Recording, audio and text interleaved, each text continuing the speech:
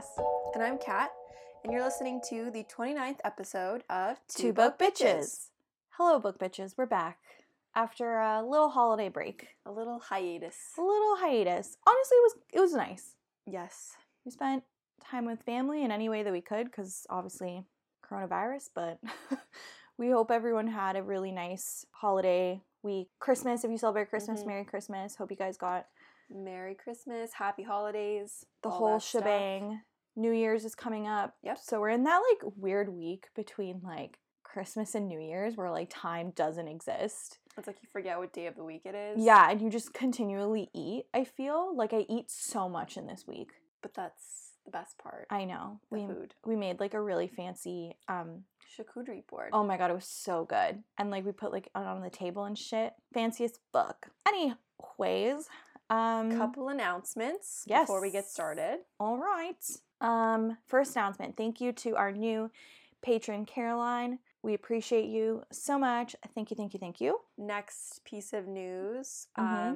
We are announcing that we got a mailbox. Yes, we have a mailbox. We will post the address probably on our website, and we'll post in the description of this episode, maybe. But if you want to see it, it will definitely be on our website. Yeah, 100% it'll be on the website.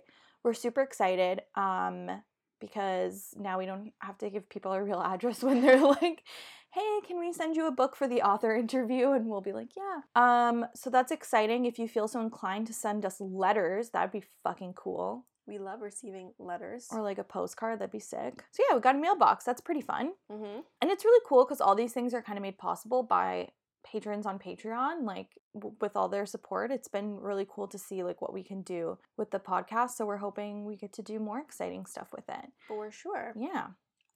Okay. One other announcement is we had originally said we were going to do 5 books this month, but things got busy. So busy. Near Christmas time especially. Mm-hmm. Especially adjusting to the new way Christmas happened this year. Oh my god, yeah. It was a lot of online shopping. Lots of picking up and dropping off things. Yes. Lots of drive-by. Seeing people from your cars. Yeah, lots of drive-by hellos. So we decided that we won't be doing the final book that we were going to do, which was Flatshare. Yeah. So we're doing the book today, Red, White, and Royal Blue, and then the last episode that we'll be releasing before the new year is We Were Liars. Yeah.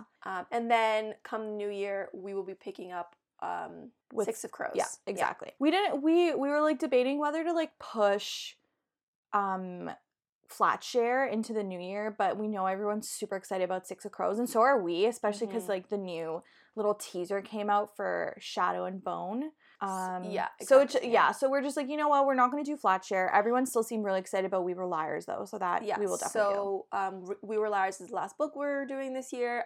We might do Flatshare eventually in the future, but just kind of postpone that one for now because we're just super busy, holiday stuff, and we needed a bit of a break. Yeah, we're still getting used to this whole like podcast schedule thing. And we're tired. Yeah, we're a little tired. So yes, we hope that you're not super, super disappointed, but such is life. That's how she goes. Yes. Okay. And I'm a little bit distracted by my new obsession on Netflix. Please tell us. So. She literally texted me at like 3 a.m, and usually she's not up that late, which was a little like I am, but Kat's usually not up that late unless she's binging something. And what were you binging, Kat? The new Shonda Rhimes TV show on Netflix called Bridgerton. No, it's Bridgerton. Bridgerton? Yeah. It's like a Victorian... It's like Jane... So here's my thing. The reason why I love it so much is it just combines like so many elements that I love. So basically like it's not based on a Jane Austen novel, but it's very Jane Austen-esque. Okay. Like the realm, the characters, the vibes that I'm getting. Mm-hmm. So it's just like straight romance, straight Jane Austen vibes, and I'm living for it. Okay, you show me the main guy in it. So Lord, what's his name? Lord Hastings. No, Duke Hastings. Duke Hastings, okay. So sorry. He is very attractive, and here is my pit that he should be cast as Kieran in... what's it called? Flesh and Fire. No, well, the one before it. Kingdom of Blood and Ash. Yeah. Okay, literally, I'm into it. He's beautiful. I gorgeous. think, yeah, 100%. Let's do it up. Let's cast him and his beautiful, beautiful self. All right, I guess we can start talking about the book we're doing today, Red, Yeah. White, and Royal Blue by Casey McQuiston. Yeah, that's how I think pronounce it. that's how you say McQuiston. her name. Apologies if I butchered that. Yep. This book was a fucking delight. Here's my thing, like, I haven't read like a straight romance book that's made me like smile and giddy from the beginning Yeah. to the end of the Yeah. book, and Yeah. like this one just gave me that vibe, Yeah. and I just loved it so much. It was just such an enjoyable read. It was probably my like most happiest read of the year. Yes. / borderline my favorite book Yeah. of the year. Like, it ended off really beautifully. The story was great. Like, I just truly loved it. I loved it so every much. single character. Yeah. There I was- loved the whole thing. There was pretty much not one character that I did not like. But also, can we just talk about one thing about the book? So this book came out in May 2019, Yeah. but it takes place during the 2020 election. Election. So it's so weird to read it now Because in 2020, and like the book's version of 2020 versus our current version of 2020 is it's very so different. AKA, the book has no COVID. Well, I was actually reading, so when Casey McQuiston was writing this, she was actually writing it before the 2016 election. And obviously when Donald Trump got elected, she actually was like, is it even worth it finishing this book? Because obviously the events in this book are very different than what actually transpired during the 2016 election. So I think she kind of wrote it as like this is kind of not like what I wish would have happened or something like this would have happened. Right. And that's why I think it ended up getting released like quite a bit later. Yeah, in 2019. Yeah. But it's also interesting to read like all the real life references to like real politicians and like some of the characters in the book. I'm like, oh, like maybe it could be based on like this person or like whatever. So that was like really cool to read like all these real life political references, like if you're into that, which I think a lot of people are getting into these days, more into politics. So that was really fun. And you're reading against, again, the backdrop of like a romance novel. So it's not this like intimidating thing to read. Like, it's right. just, It makes the politics behind it a little bit more digestible. yeah. And like, I think it might, like, if you read this book and you're not necessarily like, you know, privy to all like the names and stuff, like you would probably read this and definitely Google stuff. That was me, because like I don't know a huge amount about American politics. Like I know like the main people. There's definitely a bunch of names in here where I was like, who the F is that? So I had to like look it up and be like, oh, I still don't recognize this person. Yeah. It's definitely an interesting like political ball game. So yeah, that was fun to read, but we'll get into the nitty-gritty of it. Yeah. So okay, I'm sorry. Can I just one more thing? So we got the paperback version of this book. Oh, and you know what I hate? No shade. And it has like all the accolades inside of it, but you know that like random like papery paper inside the cover, but the cover is a little bit smaller than the paper so you can see the paper past the cover? I fucking hate that. Well, I mean, when we post a picture of it, you'll see it on Instagram. You'll know what we're talking about. And it's literally inserted there because everyone is just loving this fucking book. So it's all like the accolades from like Vogue and like Pop Sugar and like Oprah Meg and like stuff like that. So it's very cute, but I just hate when books have that. Like the front cover is just shorter than the rest of the book. Yeah, and like that. And like the color on that page is like fading on my book too. I know, it faded so bad. Like it's getting really ratty. But anyways, that's just like a weird little book pet peeve. It had nothing to do with my love for this book. Anyways, and needless to say, spoilers ahead. So if you have not read this book, turn back now. Or don't. Because we're not your moms and you can do what you want. Literally. But no, seriously, if you haven't read this book, I would definitely turn back now and go and fucking read it because it's a fucking delight. Because there's just so many things that we didn't include. Yeah. Like certain letters and emails and my God. certain things that like I couldn't include at all even though I wanted to. Like, and I just want you to read it. And we do not do justice to just how it is written. Very similar to Clap When You Land. I feel like we can tell you the story, we can review it, we can like, you know, giggle about it, laugh about this book, but like go and read it.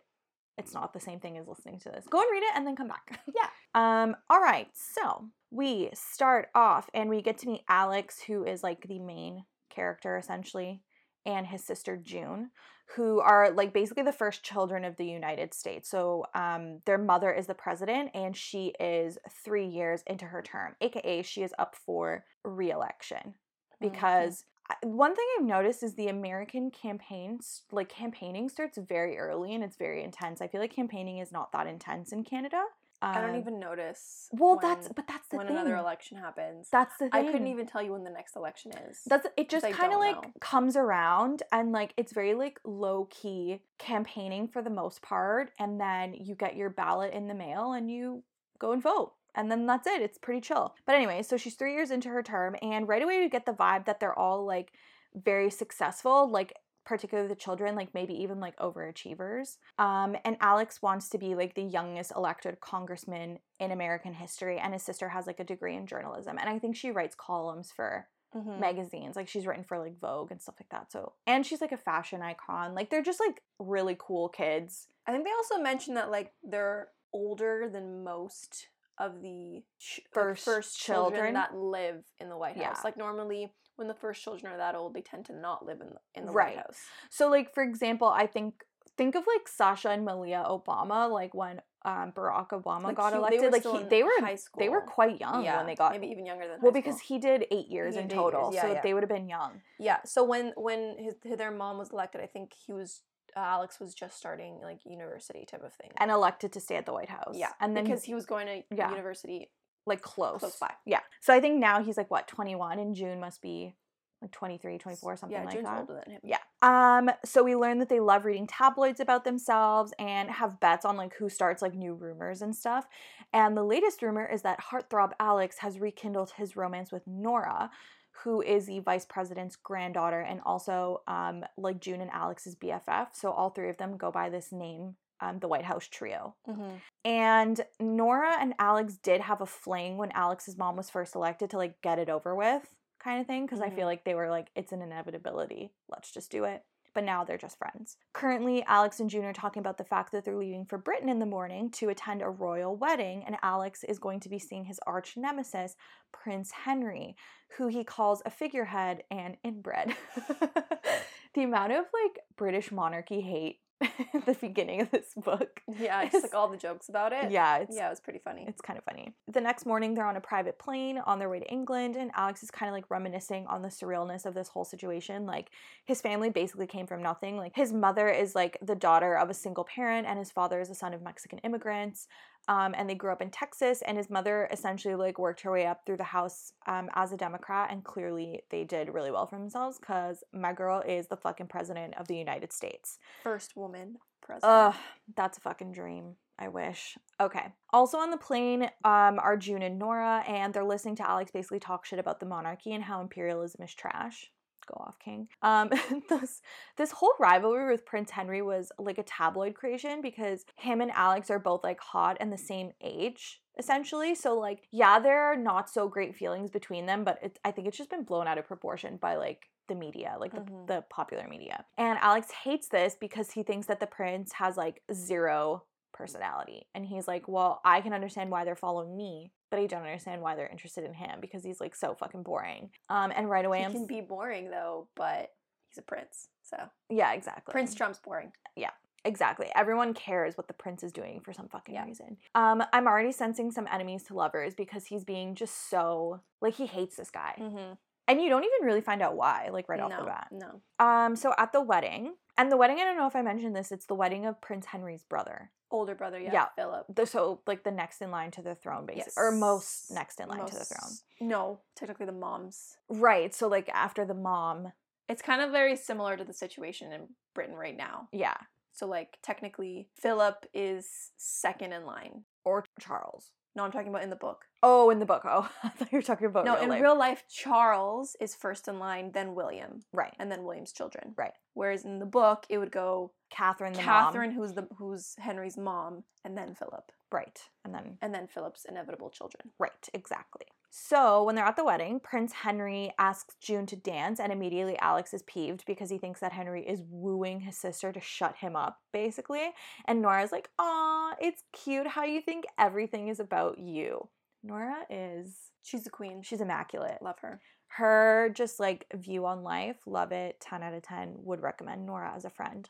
Now Alex is kind of like remembering the first time he saw Henry in like a magazine when he was like, I don't know, like 13 years old or something like that, thinking how he looked so perfect and happy. But then when he actually met Henry in real life, he was this like cold, distant, and like not at all like what Alex imagined. So now Alex is getting a little drunk, and by little, a lot. And Alex goes to Henry, and Henry is looking perfect, which pisses Alex off. So Alex is asking him if acting like he's above everything is exhausting, and that Henry could try having a little more fun. Henry says that Alex should like switch to water, which prompts Alex to ask if he's offending Henry and that he's sorry he's not obsessed with Henry like everything else. And Henry is like, bruh, you're fucking obsessed with me. Like, you're the one who came up to me and you constantly seek me out. Which is true. Like, we get the vibe, I think, that Alex is always going up to him under the guise of like, oh, I'm going to bother him. And I'm like, you're not going to bother him. You're in love. But anyways, my dude Alex is like fucking speechless. And Henry starts to like walk away because I guess he's like, oh, I've had the last word. Like, this is how I'm going to end this conversation. But Alex pulls him back by his shoulder, which causes Henry to kind of like shove Alex. And both of them lose their balance and crash into the $75,000 wedding cake. Oh my god. What the fuck is in the cake? Why are you spending that much money on a cake? Bro, okay. What is it, like the best cream on the planet? Like, is the cake gonna like feed itself to you? How tall is this cake? That's what I'm saying. Like, I know. Does someone like jump out and like shoot sparklers and like the air, fireworks? The queen jumps out of the cake. Yeah, like what's going on? Yeah, most of you know Kat and I are planning our weddings, and like cake is literally the last thing on my priority list. Like, yeah, I don't give a fuck. I mean, I want it to taste good, but that's it. Yeah, like I just want a good tasting cake, but like, and I just want it to look basic as hell. So. Yeah, basic as fuck. No fondant on my cake. No, just nothing. Basic looking cake. Truly.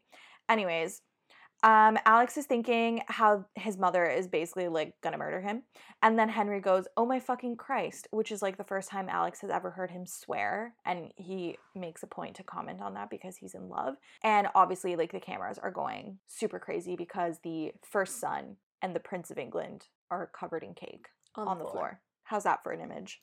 So now we're back at the White House. Zara is the deputy chief of staff, and she is livid about all the headlines. And the tabloids are calling it Cakegate and Battle Royale, and just being extra as fuck about it.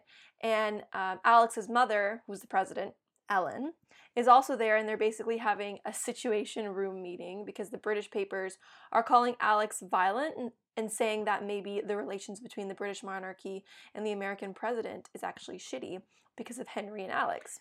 It's so funny. Like, and the British papers right away, it's like, oh, the violent American. Yeah, like, they just jump to all these conclusions real quick. Exactly. And Alex is trying to say that he didn't start it, that Henry pushed him, and his mom is like, as your mother, I can appreciate that maybe this isn't your fault, but as the president, all I want to do is have the CIA fake your death and ride the dead kid sympathy into a second term. And I just died when I read this line. She's super honest, yeah. Ellen, as a character. Mm-hmm. And you can clearly tell she's like a mom before being a, you know what I mean? Yeah. So his mother pulls out a contract and tells him that Zara is going to brief him on basically this PR plan to make things better. Mm-hmm. So essentially, Alex is being shipped off to England, and the White House and the monarchy are going to release a joint statement saying that the accident was like a misunderstanding and that Henry and Alex have been close friends for years. Big fat lie. Yes. Then him and Henry are going to spend like the weekend doing charity events, and Alex is going to spend the trip acting like the sun shines out of Henry's dick, essentially, so that the world doesn't think that Alex is trying to destabilize American-European relations before his mother's re-election. It's so funny to see like everything the kids have to pay attention to because it could be interpreted as like a political act. I know, it's crazy, right? It's so insane, like so crazy. So I can only, and they're like adults, like I can only imagine how hard that is for like high school kids. Mm-hmm. Like fuck. Then Zara slides over a Henry fact sheet and a list of conditions they have to meet and basically tells him like not to fuck this up. Mm-hmm. And then later he's chilling with June and Nora thinking about how they got their name, the White House Trio. It was thought up by the White House and fed to People magazine so that they could get ahead of the tabloids and save the kids from basically being scrutinized by making them like marketable and cool. Yeah. And Alex is contemplating about his upcoming Euro trip, and June is saying that if he didn't try to fight everything that moves, he wouldn't be in this mess. Nora says that she thinks that this is amazing and that sworn enemies forced to make peace to settle tensions between their countries is very Shakespearean. Trope. New Very trope. yeah. New trope. Yeah, I mean, it already is kind of a trope, like that whole, like, marriage of political convenience and, like, kind of thing, and I'm super into it. So they decide to play a drinking game to help Alex remember facts about Henry, and we learn about Henry's parents, his dog, David. He named a dog freaking David. It's a whole-ass human name. I love dogs with human names. I think it's hilarious. We also learn about his best friend, his favorite book, etc. And Alex thinks that he's, like, super boring. He's like, look at these facts. They're so boring. But when I read this, I was like, bruh, this probably wasn't written by Henry. But also, listen, if someone wrote a fact sheet about me, I'm sure it'd be hella boring for someone else to read. I know. Wouldn't I be boring? Yeah, I'm like a pretty basic bitch, you know? Like, I'm pretty exciting standard. Thing on there is, like, creator of a podcast. Yeah. That's it. Co-host of a mildly successful book podcast. Yeah, like, co-creator. That's it. Co-creator, co-host, co-writer. That's it. That's the coolest thing. Yeah.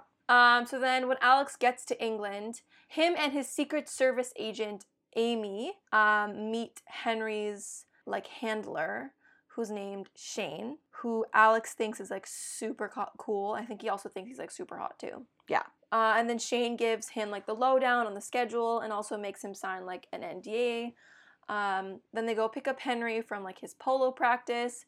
And this man, like, rides up on the back of, like, a white horse, like, Prince fucking Charming over here. And the first thing Alex says is, I'm going to throw up on you.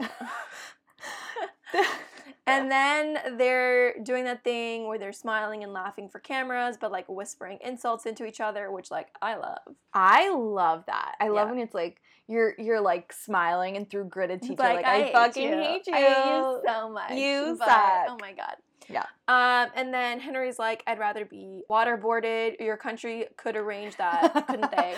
And, like, just, like, a bunch of, like, political insults, etc. Yeah. And then that night, back at Kensington Palace, Alex and Nora are FaceTiming, and Alex is telling her about how weird the palace is, and Nora is telling him about all her, like, grad school ideas and how she wants to buy a house on the top of a very tall hill and become, like, a recluse, essentially. I fucking vibe with this so hard. And then suddenly Henry walks in looking all sleepy and dressed in pajamas, and Alex, like, immediately hangs up on Nora. And Henry says that he was just looking for cornettos. I think that was a type of ice cream or something. Yeah, I think it's, like, where the ice cream is already, like, in the, yeah, like, deep in the cone. I've had them before. And that he had run out in his own personal fridge, and then he knew that they had stocked some in the guest kitchen. Henry asks Alex if they need to rehearse for their interview in the morning, but instead Henry snaps a picture of the cornettos with Henry's hand in the photo and posts it on Instagram, getting, like, a shit ton of likes and comments, and Alex basically tells him not to overthink things. Yeah, like, Henry wants everything to be perfect, but Alex is like, if you want people to think we're friends, like, we just have to do normal, like, 20-year-old shit. And then as Henry is walking out, he kind of looks back at Alex and is like, oh, I didn't know you wore glasses. Because Alex doesn't really wear glasses in public because it's, like, a private thing. Only people who know him know he wears glasses. And now Henry knows he wears glasses, and glasses are hot. Yes. The next day, they're on their way to the interview, and Shane gives Henry a pill. We don't know what it is, though. I mean, I guess it's kind of, like, probably, like, I'm assuming it's, like, maybe anti-anxiety medication. Yeah, or something yeah, of that that's nature. what I was picturing. So then they do the interview, and Alex is clearly a natural in front of the cameras. Next, they go to a charity event at a children's hospital, and we learn that Alex genuinely wants to be involved in politics because he wants to help people. And Alex kind of thinks that Henry is stuck up, but then he eavesdrops on Henry when no cameras are around and realizes that Henry is being very sweet and chatting about Star Wars to this little girl, Claudette. And then Alex is complimenting Henry for actually having feelings. And then there's a sound of a pop that goes off, and it kind of sounds like gunfire. And the security guard, like, shoved them both in, like, this broom closet / like, supply closet. I don't know. And it's And it's- so tiny. Yes, and they're all like very close, and they're basically, I think, like lying on the ground. I think they're like basically like spooning each other almost. Yeah, Because because there's no room. Yeah. And they're being like snippy, and Alex like elbows Henry, and Henry like grabs Alex and pins him to the floor, and is like grabbing Alex's collar, It's getting hot. etc. Mm-hmm. And Alex is like, "Oh, you do have some bite in you." And Henry eventually lets him go and is complaining that even when his life is in mortal danger, Alex is still annoying. I Okay. love them so much. Alex starts asking Henry about Star Wars and pulp culture, and Henry is basically like, I had a childhood, you know, like I'm not like just this robot. Yeah, like I didn't live under a fucking rock. Yeah. Like, And Alex then wonders why Henry acts like someone he's not, and Henry like brushes it off, which causes Alex to push him to open up more, because technically they need to keep being friends even after this weekend. Like they have to keep up the act. yeah. So Henry is like, all right then, let's start with you telling me why you hate me so much. Good question. So we find out that when they were 18, they both went to the Olympics. And after Alex introduced himself, Henry literally turned to Shane and was like, can you get rid of him? Yikes. And I don't think Henry thought that Alex heard him say that. Yeah, no, there's no way. But Alex did. And then Alex goes on to say that although him and Henry are similar, he has to work harder than Henry because he's the son of the first female president. He's not white because he's half Mexican. He's half Mexican. And that people always come down harder on him. Henry apologizes for the day at the Olympics and basically says that it was around the time that his father had died and he was basically a prick to everyone. Yeah. And then Alex thinks to himself about Henry's actions with the kids at the cancer ward, and he remembers his father's funeral being televised, and he realizes that Henry and him might have more in common than he thought. Yeah. Might be more similar than he thought. Because I think that Henry's father died of cancer, so... Yeah. Yeah. And then it goes silent for a bit, and then Henry swings back around to Star Wars and says that his favorite movie is Return of the Jedi, and Alex makes fun of him saying that Empire is superior, but Henry retaliates saying that Jedi ends with feelings of love and hope, and then they get interrupted by their bodyguards who give them the all clear. And then later at the palace, Alex puts his number into Henry's phone and tells him, no booty calls, please. I love it.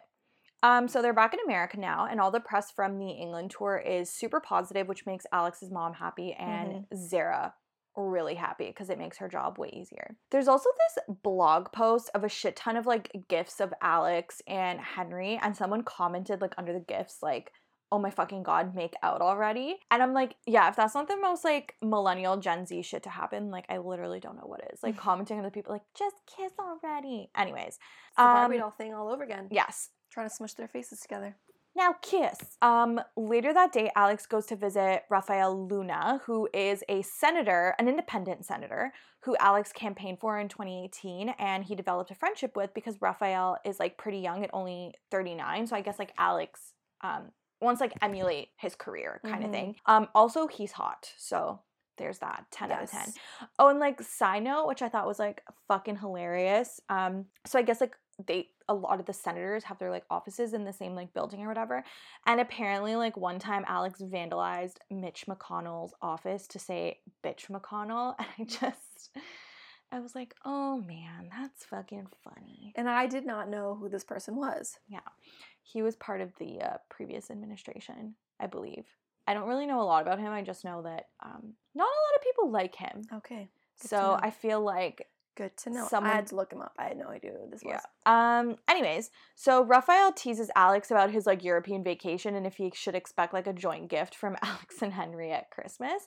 And Alex steers the conversation away from this and to this other independent senator named Connor, who low-key gives me like Bernie Sanders vibes, because like Connor is this like older independent senator who like, you know, is really passionate about a lot of like social issues and stuff and like shit like that. So I was like, oh, Bernie Sanders? Anyways, and Alex needs intel on this senator because they need to know if he's going to endorse Alex's mom.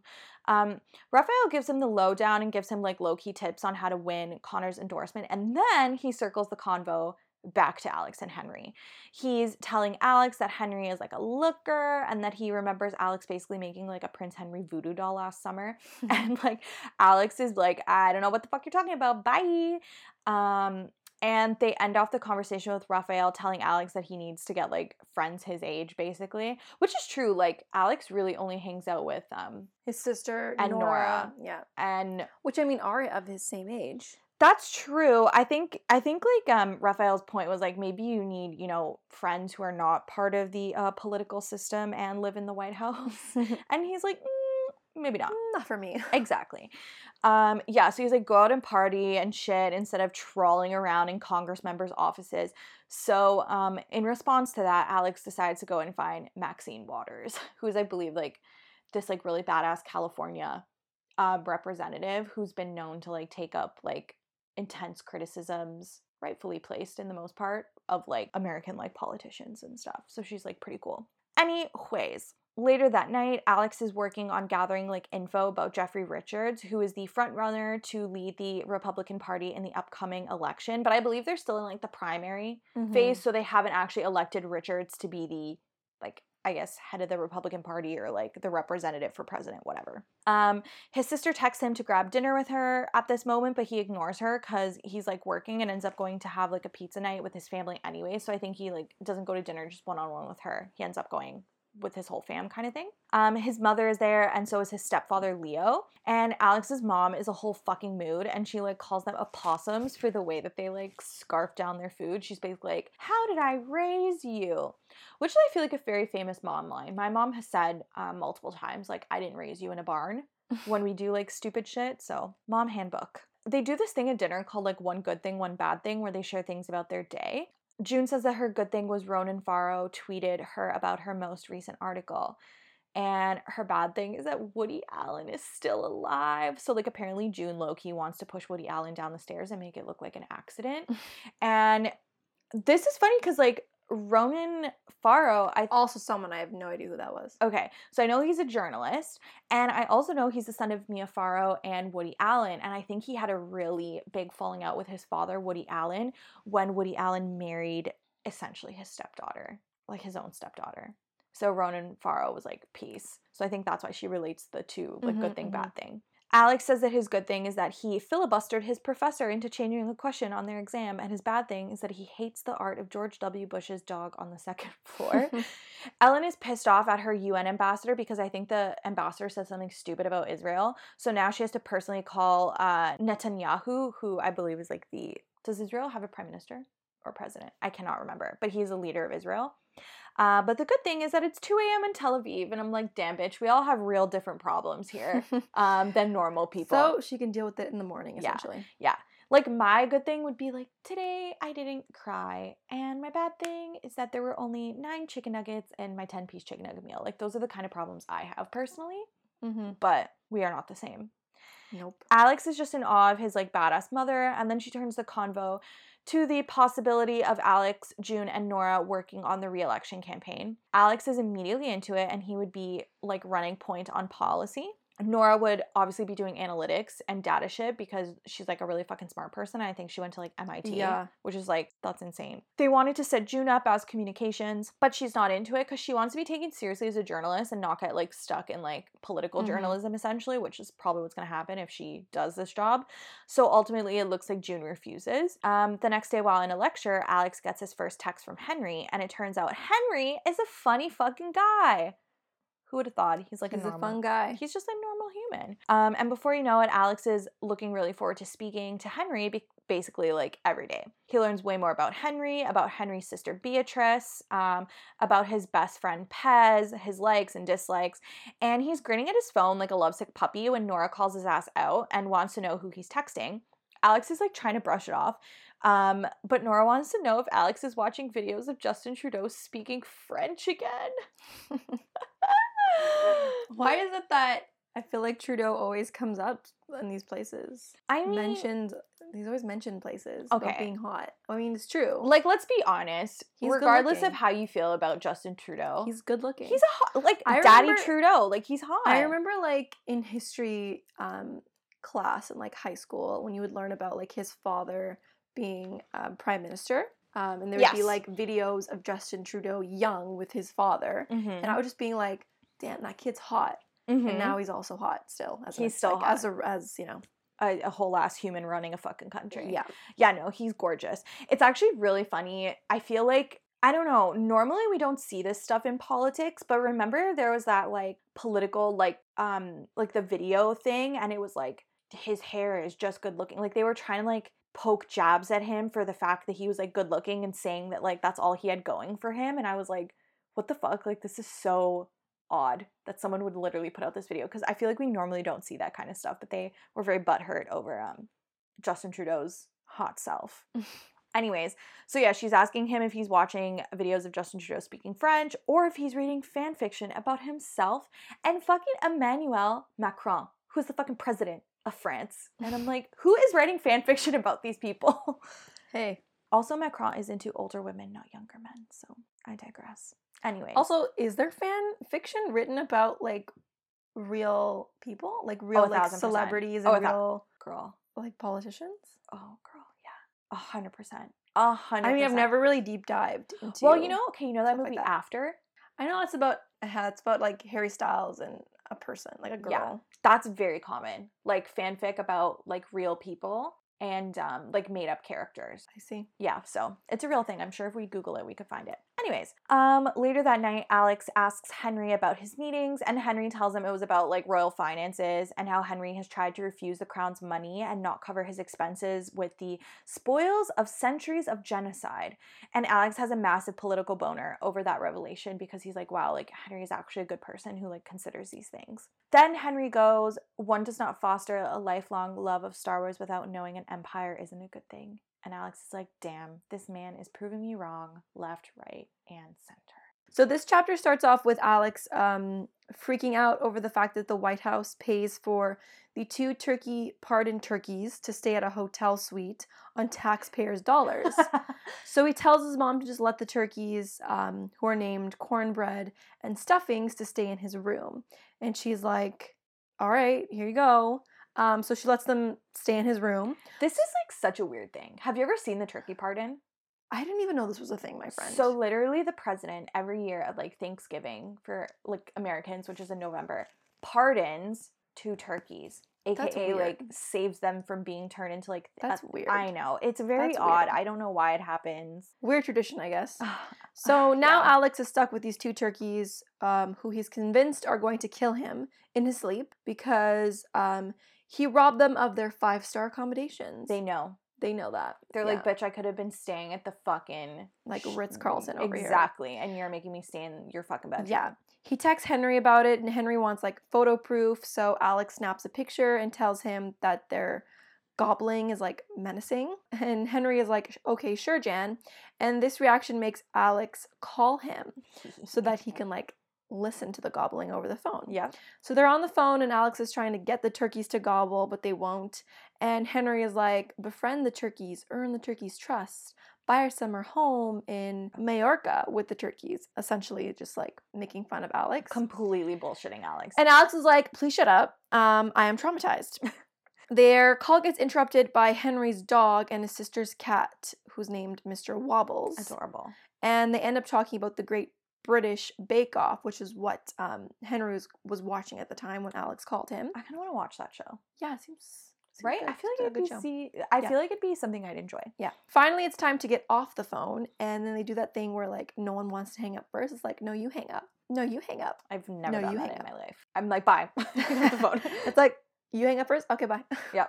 And then when they eventually do hang up, Alex wants a picture of Henry's pets, which Henry sends to him in the form of like a bed selfie. Ooh. With all his pets around him. Okay, so over the next couple of days, the White House is prepping for Alex and June's dad, who's Senator Oscar Diaz, to spend Christmas at the White House. Ellen and Oscar are divorced, and they have a little bit of a tumultuous relationship and just could not really handle each other. No, yeah. They weren't good together. Yeah, and June plays mediator and really tries to make things easy and smooth for everyone. And they all spend time together, which makes Alex happy because it's nice, having his extended and blended family all under the same roof. Mm-hmm. And then they have their official Christmas dinner on Christmas Eve so that Zara won't miss it before she goes home to see her own family. Mm-hmm. And then everything is going great until Oscar says that Ellen should let him campaign with her.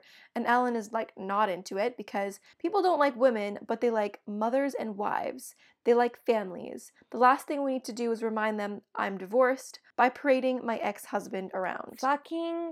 When I read this one, people don't like women, but they like mothers and wives. I was like, that's so true. Damn, bitch, it's so fucking true. Because, mothers and wives, they fit into these nice, like, roles that, people would love to see a bunch of women fit into. But that's not everyone. That's not every woman out there. So this good. Like dissolves into like a whole ass argument, and Ellen is yelling that she doesn't need Oscar to mansplain her own fucking presidency to her.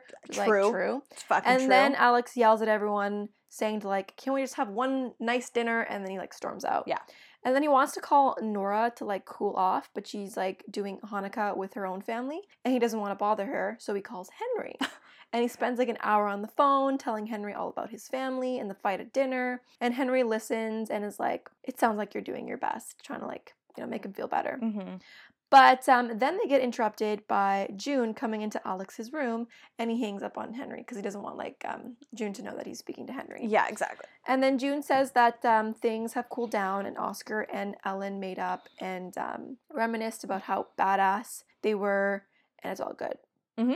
And I think they're drinking whiskey together now. So you also get the vibe that June doesn't always like jive well with her mom's personality. Mm-hmm. And June wants to know what Nora said on the phone because that's who June thought Alex was talking to. Yeah.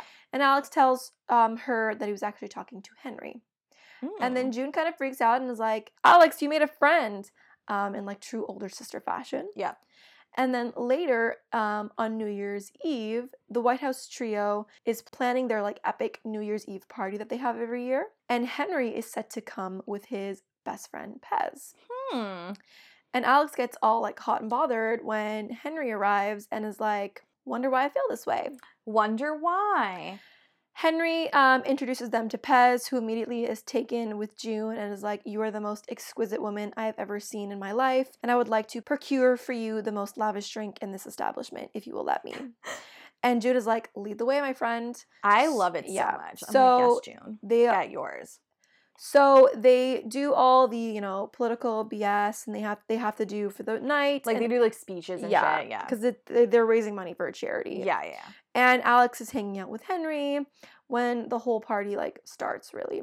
And then Alex goes up to Henry and is teasing him about not dancing. And then, like, Get Low by Lil Jon starts playing, and everyone freaks out because this song is, like, the shit, apparently. Did you ever dance to this song? I don't even remember what the song is. It's, like, Get low. Okay, I'm not going to sing it now. I'm a really bad rapper, but it's a good song. I'll play it for you later. I don't know.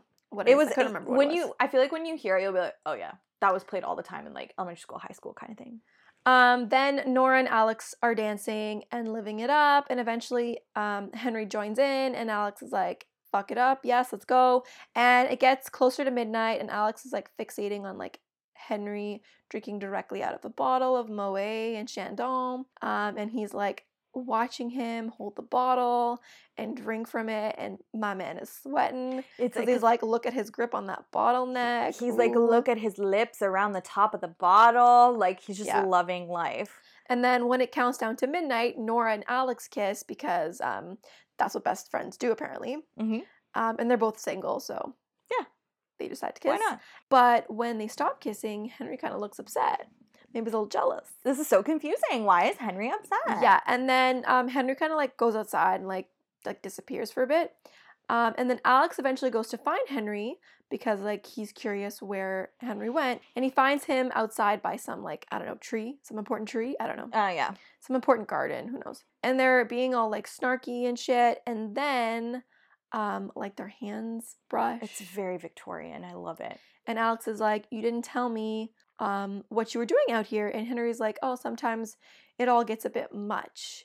And then he asks Alex if he ever wonders what it would be like to be, some normal anonymous guy with a normal life. They then talk about their pretend lives a little, and Henry goes, I date more probably as well, like if I had a normal life. Yes. And this confused Alex because he's like, how the fuck do you have a problem getting a date? Like, you're like the most eligible bachelor, essentially. Like, hi, hello, you're a literal prince. And Henry's like, well, the options I like don't quite seem to be options at all.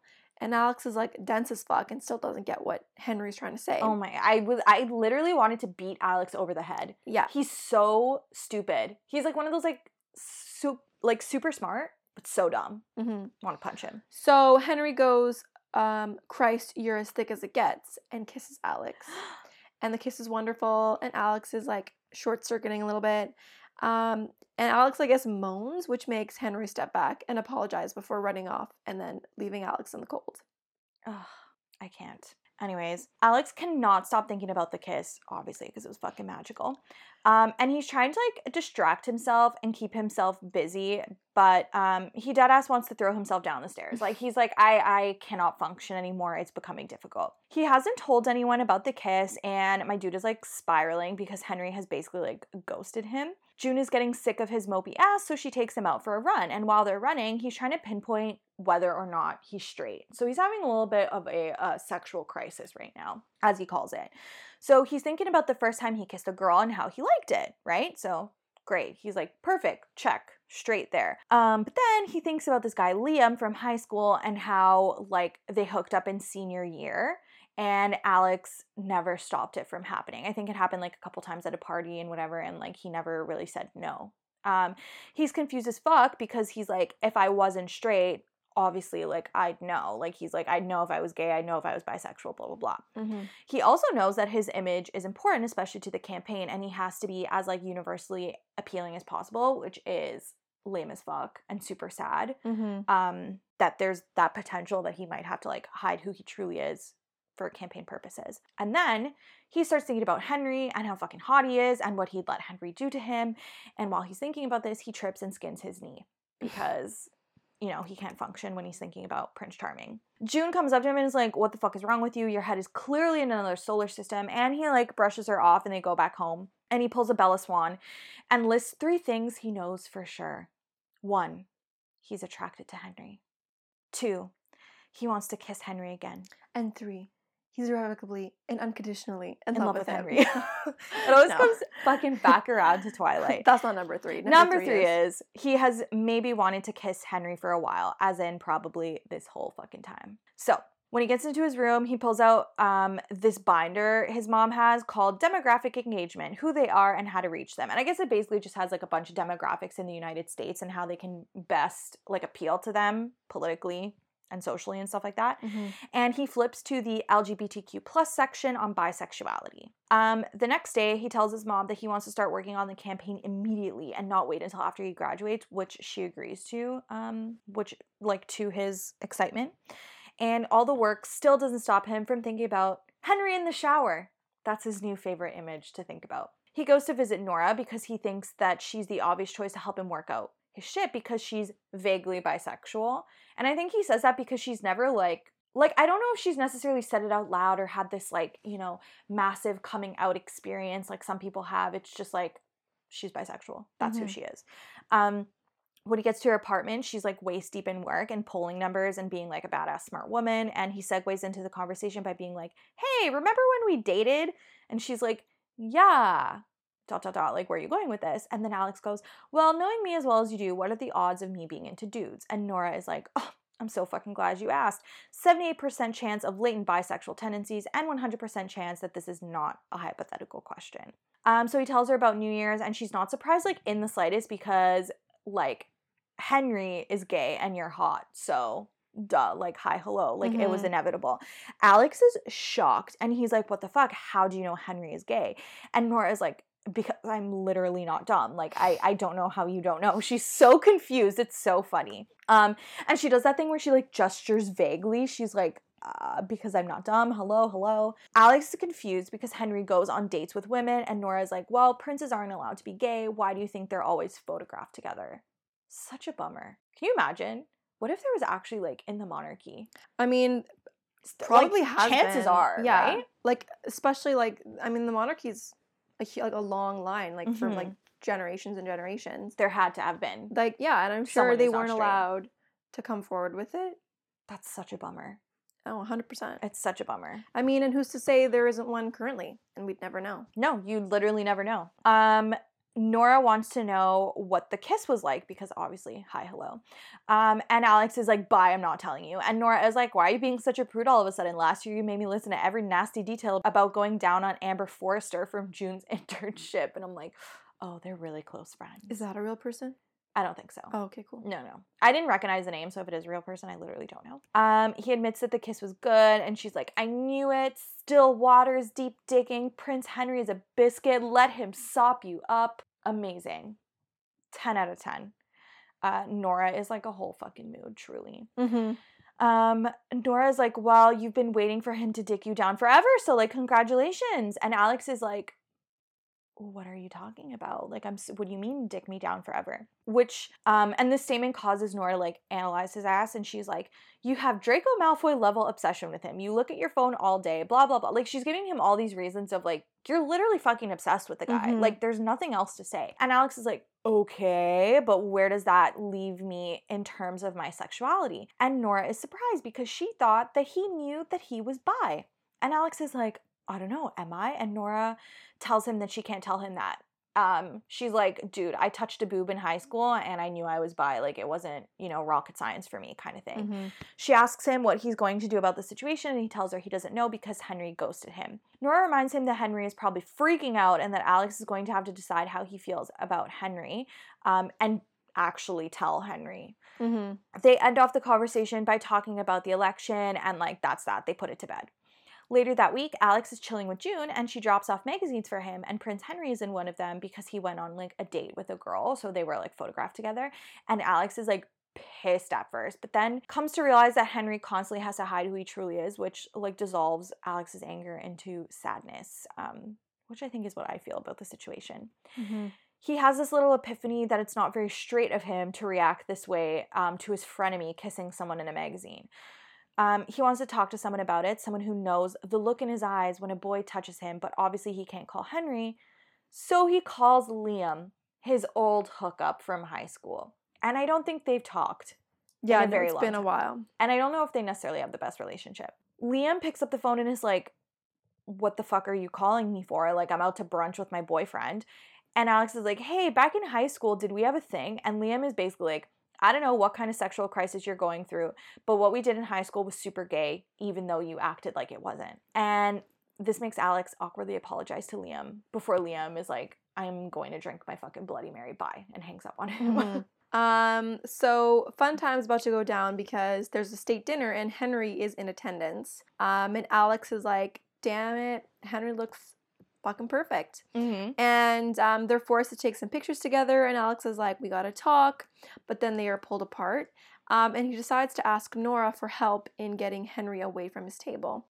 He then asks Amy, his Secret Service agent, to get him and Henry like alone.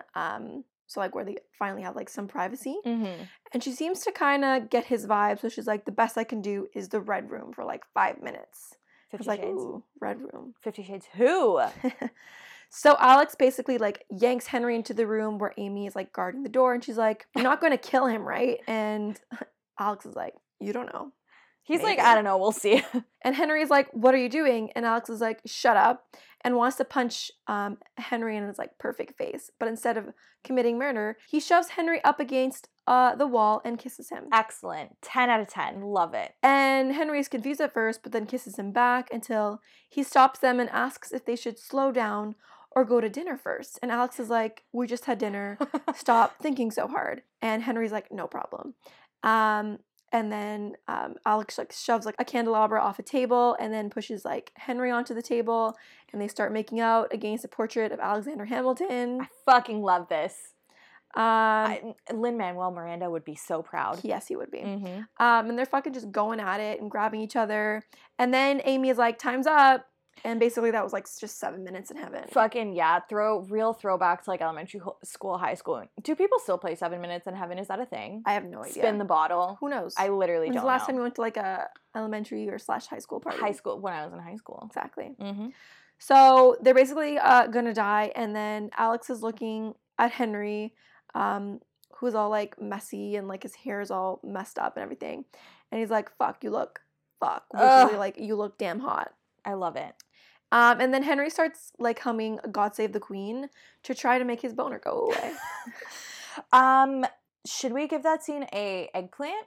I think so. At least an eggplant. Yeah. Or should we give it a spicy pepper? No, eggplant. Eggplant? 5. Because I love everything about them. Honestly, same. Like, I think when the candelabra got pushed off the table and they started making out against Alexander Hamilton, I wanted to get that scene tattooed on my body. Yeah. It's So so 5. good, yeah. Alex is then, all right, you're going to leave me alone for the rest of the night. And then you're going to come to my room at 11 p.m. And I'm going to do very bad things to you. And if you ghost me again, I'll put you on a no-fly list. I love just the two political powerhouses that they are, Yeah. that they could actually make this happen, Honestly. if need be. Later that night, Amy helps Henry find Alex's room, and they start making out, and Alex is like standing over Henry on the couch and is telling him about how pissed that he is, that he avoided him, and that he went out with a girl. And Henry asserts that he is gay and kissed Alex because he was pretty sure Alex might want him too. And Alex is like, oh, so you want me? This guy focuses on like one particular thing in every single thing he listens to. Yes. You know? And then Henry goes, yes, you preening arse. Which I don't like that word. I'm sorry. British people, if you're listening to this. Just like say ass. Just say ass. Yeah. I'm not gonna lie, every time it said arse in this book, I read it as ass. I was just like, no. It doesn't say arse, it says ass. It says ass. Yeah. Is there a particular reason why it's arse and not ass? Does someone want to let us know? That'd be great. I don't know. And then Henry also says, I've wanted you long enough that I won't have you tease me for another fucking second. Which, coming from Henry, I'm like, oh my god. So I'm obsessed with that. Obsessed. So Alex straddles Henry and they make out some more, really getting into it. Then Henry starts undressing Alex and then tells Alex to move to the bed. And then he gets on top of Alex and spits on his hand to give Alex a hand job. I think Alex's spirit leaves his body when Henry spits on his hand. It's getting real, real hot in this room. Yep. Alex is saying a bunch of profanities and tells Henry to stop because he doesn't want to come before he sees Henry naked. Valid. So Henry undresses and Alex is like, all right, and slinks down to give His Royal Highness a royal blowjob. Excellent. And Great Alex job. has never done this before, so he asks Henry to tell him if it's awful. And it is evidently not awful because Henry is having a wonderful time and then kisses Alex right after, which surprises Alex. Yeah, because I think he says, like, sometimes girls don't like to, like continue making out after. Yeah, like, after you go down on them, they don't want to, like, make out with you. So Alex is, like, I think pleasantly surprised that Henry is like, yeah, I'm going to kiss you on the mouth. Henry then returns the favor, and Alex is determined to send the shadowy gay noble who taught Henry how to do this a fruit basket.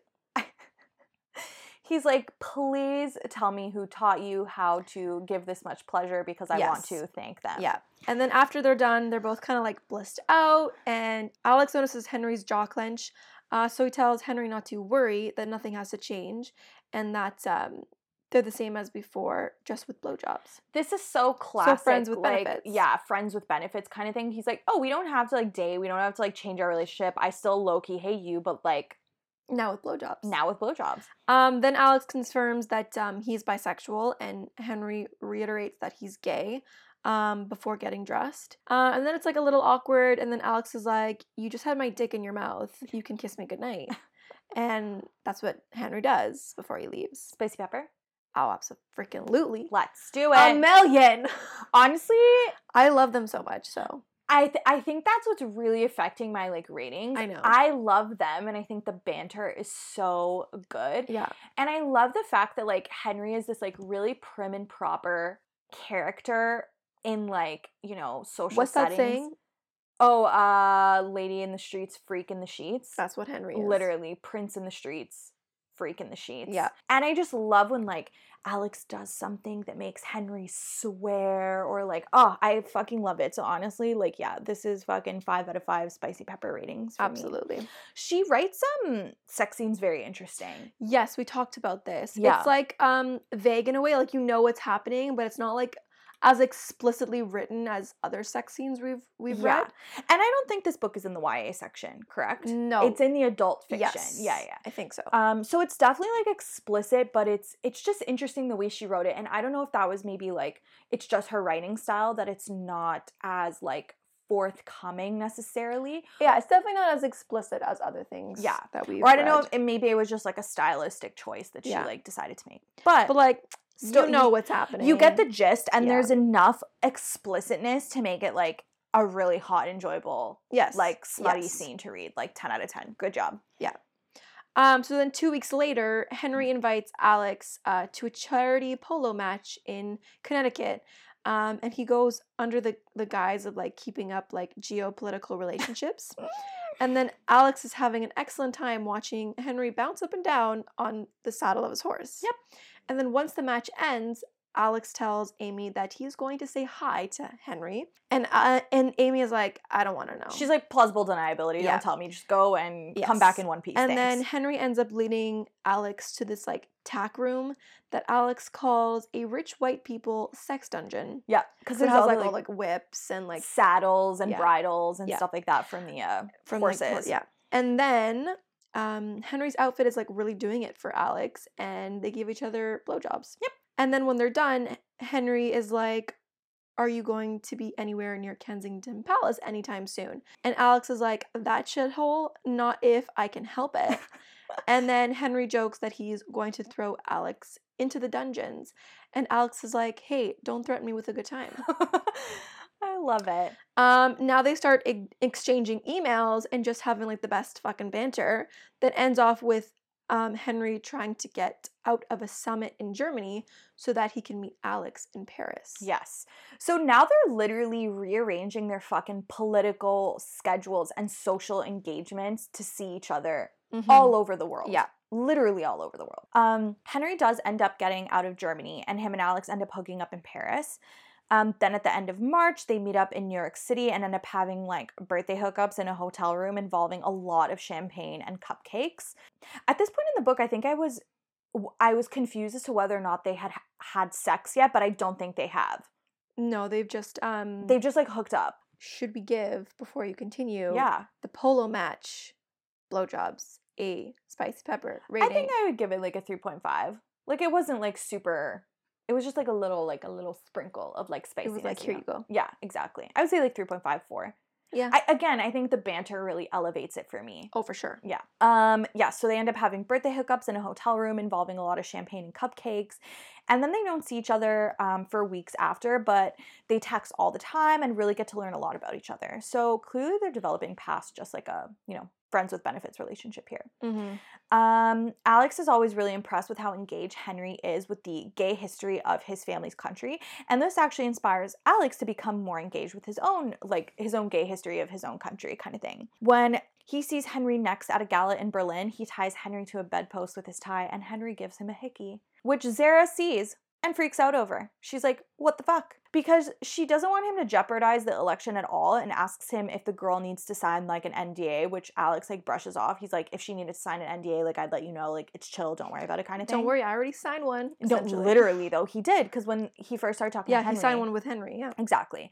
But clearly Zara is like super suspect, and so is his sister June. Like they both know something is up. When Henry and Alex talk next, Henry seems a bit off, and Alex coaxes it out of him that his family is having issues. So it turns out some years ago, someone aired out Bee's dirty laundry and gave her the nickname Powder Princess because of her cocaine problem. And if you remember, Bee is Beatrice, Henry's older sister. And someone very recently broke into like, I don't know where the fuck they keep their cars at Kensington Palace, and spray painted Powder Princess on the side of Bee's car. And I'm like, what kind of lax security? I feel like that would never happen. Never. And if it did happen, it'd be like fucking DEFCON 5. Like they probably have cameras everywhere. That's what I'm saying. Even if it did happen, they 100% would have figured out who did it. Yeah, exactly. So Henry is obviously really upset by this because he just wants to protect his sister at the end of the day. Like, even though he's the younger brother, like, that's his sister. After their father died, Bee kind of like spiraled. So she got involved in the London club scene and started sneaking out to play guitar at shows and got addicted to cocaine. So her brother Philip and her grandmother, the Queen, end up taking her to like rehab. Like they literally just like pick her up deposit her and call it like a wellness retreat or something like that. And Henry says that his mom wasn't really involved ever since his dad died. And he makes this comment that his mother just doesn't have it in her to be part of anyone else's happiness anymore. Like, she was really devastated when her husband died, obviously. B checked herself out of rehab after like 6 hours and called Henry from a club. And he went to pick her up crying to her that, their dad was dead, their mom was not with it, and he was gay. So he wouldn't really know what to do with himself if B died too, or if something awful happened to her. He thanks Alex for listening, and Alex wants to know if anyone else knows that Henry is gay. He says that B knows, but that his dad probably suspected, and that his grandmother basically told his ass to hide his deviant desires. So, like, people know. Just, like, not flat out. Yeah. Like, his sister knows flat out. Yes, but everyone else kind of, like, suspects, Yeah. and then just tells him to kind of, like, mind his business and, like, don't do anything in public that could, like, ruin the image of, like, the royal family, which is fucking ridiculous. Henry also tells Alex about his father, and Alex chats about his family, and all of a sudden they've literally been talking for hours, and the conversation ends up with them admitting that they aren't seeing anyone else and that they miss each other. I don't know. Friends with benefits don't necessarily miss each other like that. I'm just saying. Later, Alex is working on something called the Texas Binder, in which he keeps all the info about Texas because he's holding out hope that they can flip Texas blue in this election. So Texas, I guess, is like historically a Republican state. So they're hoping in this one it is Democratic, because I believe that the last election they thought it would be blue when his mom got elected because she's from Texas, but it wasn't. And that was upsetting for them. He ends up missing dinner with June, and he finds her in her bedroom eating pasta out of a takeout container like the queen that she is. And she's pissed because she tells him that he's turning into mom and that maybe there's like another way to like live life, that he doesn't have to be a politician and like, dedicate his life to like fucking other, endeavors such as these. And Alex is like, what the fuck? I've always been like this and you've always backed me up until now. And then she blurts out, well, that's before you were fucking the Prince of England. Mic drop.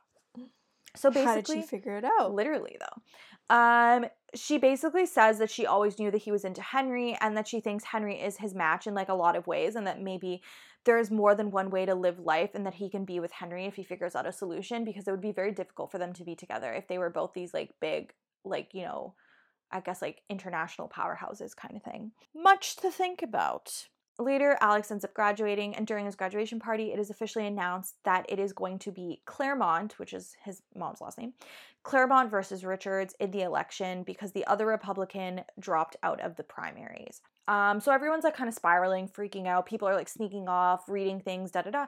And I guess he sees his dad and Rafael Luna like go to talk into this like room or whatever, and he like sneaks in after them to eavesdrop. And they seem to be talking about this like political underhanded plan that isn't backed by like the president to retaliate against like the Republican Party. Like, it's all very like confusing what's going on, and Rafael doesn't seem into it, but like Alex's dad is really pushy, and Alex is just like really confused because he can't make out what the plan is. But he kind of like, he's like, all right, I'm gonna table that. That next weekend, there's a fundraiser in LA, and Alex and June and Nora go and meet up with Pez, Henry, and B. After the fundraiser, they go to a karaoke bar in West Hollywood and literally have like the best fucking time. And in a drunken haze, Henry and Alex hook up in the bar's bathroom, which is just simultaneously hot and disgusting at the same time, because I'm sure the bathroom is was not the clean. cleanest. Exactly. And then Henry gets drunk enough to be convinced to sing karaoke, which was like, this scene was very wholesome to me. They were just truly living their best, most free lives in the most like normal way possible. When they get back to the hotel, B takes one room, and then she puts Nora, Pez, and June into another room, and then hands the third key to Henry and Alex, telling them to behave themselves before like disappearing. When they're alone, they start to hook up, and Henry and Alex end up deciding to have sex. And Henry has had sex before with a man, but Alex hasn't, and Henry kind of like takes the lead. And they have this like really wonderful, fun, slightly drunk time that finishes in like blissed out orgasms and more like makeout sessions. And like 5 out of 5. 100%. But this sex scene wasn't as explicit as example from like their hookup scenes.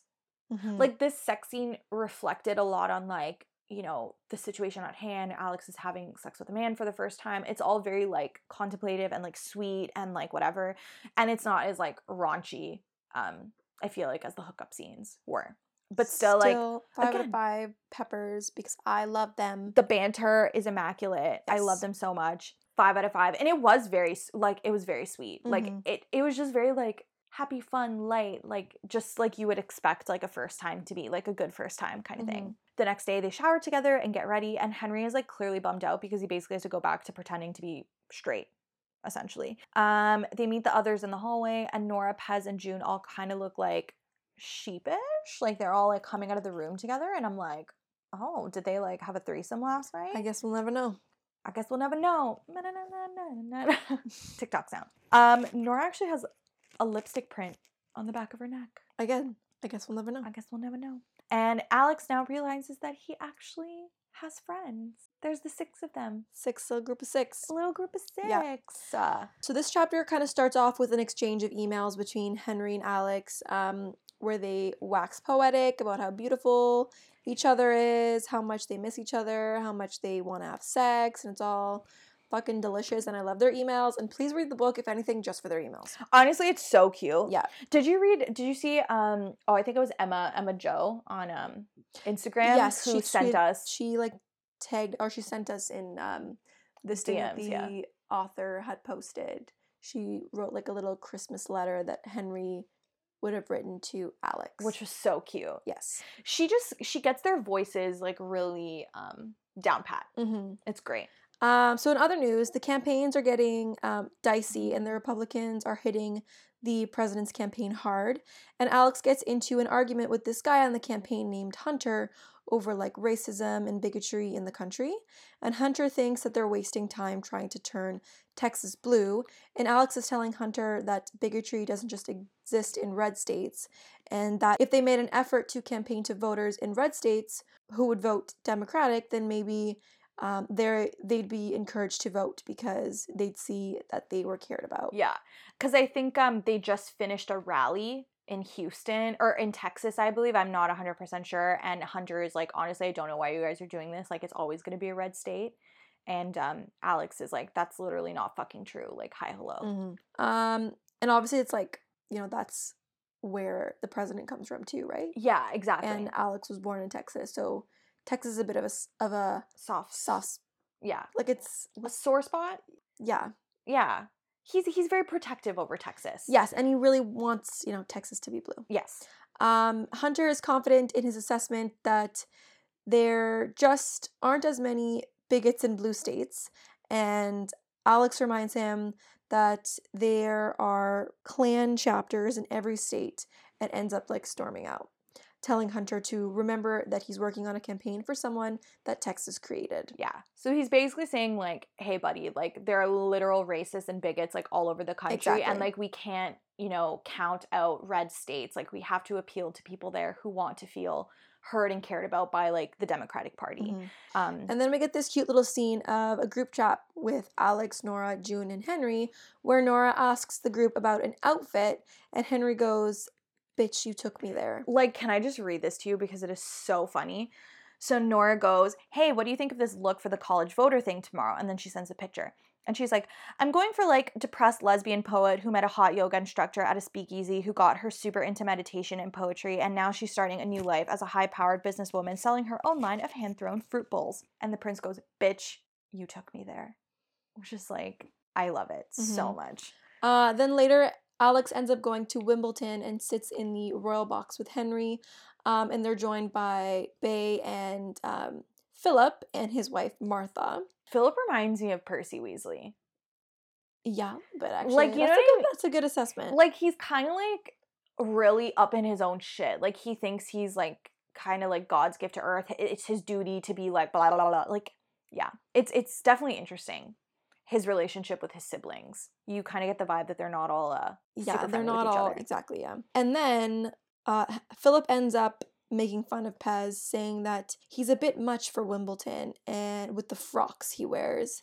And then makes a comment about Henry not being able to find a wife unless he runs in the right circles. See, Percy Weasley fucking energy. Yes, and this makes Henry excuse himself, and Alex follows him 10 minutes later.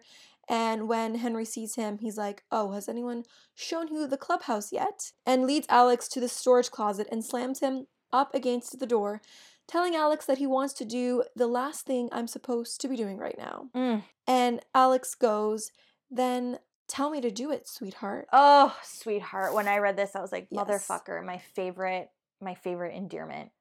I think also Alex calls him babe a lot. Baby. Or baby, and Henry like loves that. Yeah. And Henry goes, fuck me. Ugh. I passed out. And Bye. Alex flips Henry around and presses him into the door and says, just so we're clear, I'm about to have sex with you in a storage closet to spite your family. And Henry's like, yes. And Alex goes, awesome. Fucking love doing things out of spite.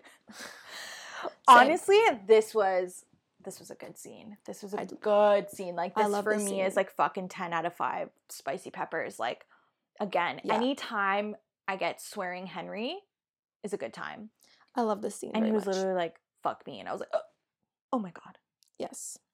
They end up ditching Wimbledon, and Henry sneaks Alex into his rooms, and he plays him like a shit ton of like songs on the piano, because he's, you know, a pianist, of course. Of course. Just perfect. And then Henry takes him to his bed, and Henry lets Alex take him apart with painstaking patience and precision, and moans the name of God so many times that the room feels consecrated. I love that line. It's akin to the line for me, like, he said my name like both a prayer and like a curse. Like, that's the kind of vibe I get from this line. I fucking love it. And then Alex teases Henry until Henry's like, please, I need you to. And Alex is so in awe over the fact that he gets to hear Henry like this. And then Henry falls asleep on Alex after, and Alex is doing his best not to overthink this, because clearly he has feelings. 100%. A lot of feelings. And I think he makes a comment saying, like, maybe this is why he put off having sex with Henry for so long, because he knew that, like, this was going to develop kind of thing.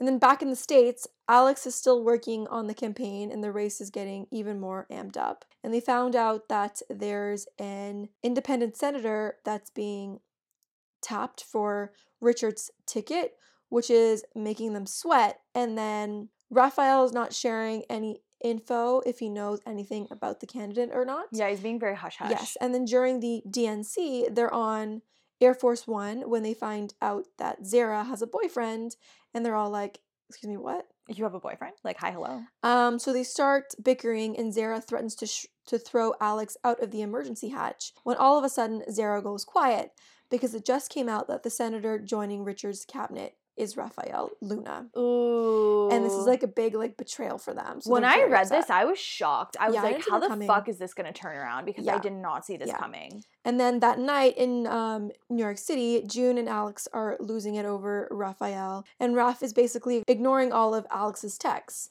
And Alex decides to go to the hotel bar, where all of a sudden Henry joins him. Yeah.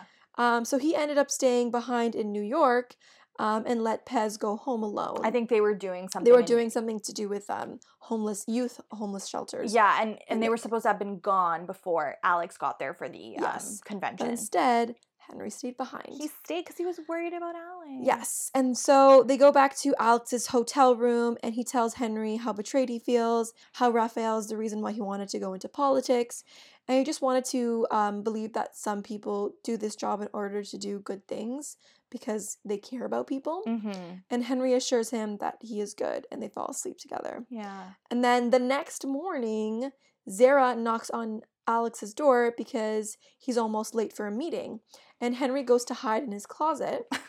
And Zara opens the door, demanding to know who she is, giving Alex like shit that he let her bring her phone into the room because she sees like another phone on like the she's assuming he's like hooking up with the girl. Yes, and she wants to know who this person is. But then Henry stumbles out of the closet and is like, hi, hello. And Zara freaks out and is like, oh my God, we're all fucking fucked. And they tell her it's been happening since New Year's Eve, and she's just like spiraling right now. Mm-hmm. And she's like, you're literally putting your dick in the leader of a foreign state, who is a man, at the biggest political event before the election, in a hotel full of reporters, in a city full of cameras, in a race close enough to fucking hinge on some bullshit like this. Like a manifestation of my fucking stress dreams. I love Zara. Zara is such a mood. She takes no shit from the First Children or like anyone, really. No, she does not. So then Zara says that he has to tell his mom after the convention and that Henry needs to go back to England before she personally ends him. Yeah, because the crown does not scare Zara. No, it does She's not. like, fuck you, I don't give a fuck. So, after the convention, Alex tells his mom that he's bisexual, and his mom is super supportive and is happy he told her. Like, you know, a wonderful, supportive parent, a wonderful human, great. Alex also, actually not even wonderful human, that is like the bare minimum, bars on the floor, like, great job, like you're a normal person for, you know, being happy and supportive for that. Anyways, Alex also mentions that he met someone, and that someone happens to be Henry, the Prince of England. And his mom is a bit caught off guard about this and says that she is clearing her schedule for the afternoon because she needs to prepare some materials and tell Alex that they're going to reconvene in an hour. So when they meet again, his mom has made a PowerPoint presentation called Sexual Experimentation with Foreign Monarchs, a Gray Area. Her titles for things are so good. Oh my god. She tells him that she loves and supports him, but since it's Prince Henry, it's a clusterfuck and they need to have their ducks in a row. His mom is actually mostly concerned about making sure Alex hasn't used any like federally funded private jets to see Henry for exclusively personal visits, which they haven't, and she makes him sign like a bunch of papers to like cover their asses. So like basically like if he's using the planes to like go to, you know, fundraisers and events that he's actually supposed to go to and Henry happens to be there, like It's okay. it's okay. Yeah. But he can't just like fucking fly to England to see Henry for like no reason on federally funded planes. She also tells him that this is not just some person from class, so he needs to really think hard because he's putting himself, his career, and her campaign in danger. So he needs to figure out if he feels forever about Henry. And if he doesn't, then he needs to end it. She then tells him that he is off the campaign since it's too risky. And this like really upsets Alex because like his whole shtick is like he wants to be a politician, he wants to campaign, blah, blah, blah. She then tries to have the talk with Alex and he like books it out of there real quick. He's like, bye, I'm not listening to this. You know what? She's still your mom, even if she is the president. Alex then emails Henry telling him that he was kicked off the campaign and now has nothing to do. So he's been looking through his college stuff and found an essay he wrote on Hamilton. And it makes him think that maybe Hamilton was bi because of how romantic his letters to Laurens sounded. He writes out an excerpt from one of the letters saying that thinking about history makes him wonder how I'll fit into it one day. And he says, history, huh? Bet we could make some. And remember this because this becomes a thing. They email each other back and forth, and the emails are like sexy, and the banter is like amazing. And Henry is like writing poetry for Alex in them, and they start like signing their letters with quotes from historical figures to like other people in history, which is like how fucking Victorian of you. I'm obsessed. Alex invites Henry to his dad's lake house in Texas that they go to every year, and Henry is like obviously, and he's like, yeah, sure, let's do it. Alex picks up Henry at a private airport and they head to his dad's lake house with Nora and June. Henry meets Alex's dad, and then Alex is talking to his dad alone while he helps like his dad cook food, and they talk about like Raphael for a bit, and Alex asks his dad why he picked him in the first place, and he tells him that Raphael's parents actually kicked him out when they found out that he was gay. So like then Alex's dad kind of like took him under his wing. And his dad just knew like a fighter when he saw one. He was like, this guy is going to be great. His dad then changes the subject to Henry and says to Alex that he's not as subtle as he thinks, basically implying that he knows about his relationship with Henry. That's what I'm saying. Like, there's no way you're being subtle enough to like, especially these two horny fuckers. Especially if you know the people well. Like, I feel like if you know them well, it's easy. You'd be able to tell. Yeah, you'd be able to tell. I mean, obviously, if you're on the outside looking in, it might not be as obvious. Yeah. But because you don't know to look for it type of thing. Yeah, and you have to know the person well enough whether or not like bringing something like that up is like, you know, okay for them, or like, or if that's going to be not a pleasant experience for them. But yeah, his dad brings it up, and his dad tells him that he supports him and tells him that him and Henry better take the bunk beds tonight because Santa Maria is watching. That was so funny. I love it. Parents are parents no matter what, you know? Like, no matter if it's a girl, guy, everything in between, whatever. They're like, hey, listen, better not fuck in my house. So they're having like a great time at the lake house, and Alex is like slowly realizing he's in love with Henry. Duh. Then one night, Henry and Alex sneak out and go skinny dipping in the lake, and while in the water, Alex is about to tell Henry that he's in love with him, but like, I guess Henry kind of like senses it and gets like nervous and like swims away and changes the subject abruptly and gets out of the water saying like, oh, I'm tired and I'm going to bed. So he like completely avoids the situation. The next morning, Henry is gone, and Alex finds a note in the kitchen telling him that, you know, Henry had to leave for a family matter, and he thanks him for everything. And I think that's kind of like a really big fucking bummer Mm-hmm. for Alex. So now apparently Henry has been avoiding Alex and not answering his messages. And Alex is beside himself and doesn't have anything to distract himself with. And then after a week, he's digging in the back of his closet and he finds this like kimono that like Pez had given him like on that trip that they went on. Yeah. And he's about to shove it back in the corner because like obviously he doesn't want to be reminded of Henry. When he feels a piece of paper in the pocket. So it's a note written in Henry's writing that reads, "Dear Thisbe, I wish there weren't a wall. Love, Pyramus." And Alex has no idea what it means, like me. So, like any normal person, he Googles it and finds out that Pyramus and Thisbe were lovers in a Greek myth who were forbidden to be together as they were children of rival families, and the only way to speak to each other was through a crack in a wall. Tragic. Yes. And at this point, this is just too much for Alex, so he texts Cash asking him what he's doing for the next 24 hours. Then he buys 2 plane tickets nonstop to Heathrow, boarding in 2 hours. With his own money. Yes. I will say. Yes. He doesn't use like... Exactly. Yeah. Then, when Alex arrives in London, it's like pouring rain, and he's standing outside in the rain, outside Henry's house, and Shane is there in front of the door and won't let Alex in, and Alex is like, "Let me in or I'll cause a scene." And so essentially, Alex starts yelling for Henry to get down here, and literally doesn't stop yelling until Henry shows up at the door behind Shane, telling Shane to just let Alex in. I thought Alex was going to start throwing shit. I was like, this man is going to break something. Yeah, he's going to start throwing rocks at Henry's window. Yeah. Like, it's just going to become... It's going to be a very, like, 80s rom-com cheesy movie. So Alex is let in, and Alex starts yelling at Henry on their way to his room, saying that he can't believe he ghosted him and won't even talk to him now. And then once they're in Henry's room, Henry tells him that he's going to let him say what he needs to so that he can leave. And then Alex is like, "What? And then we're over?" And Henry doesn't answer.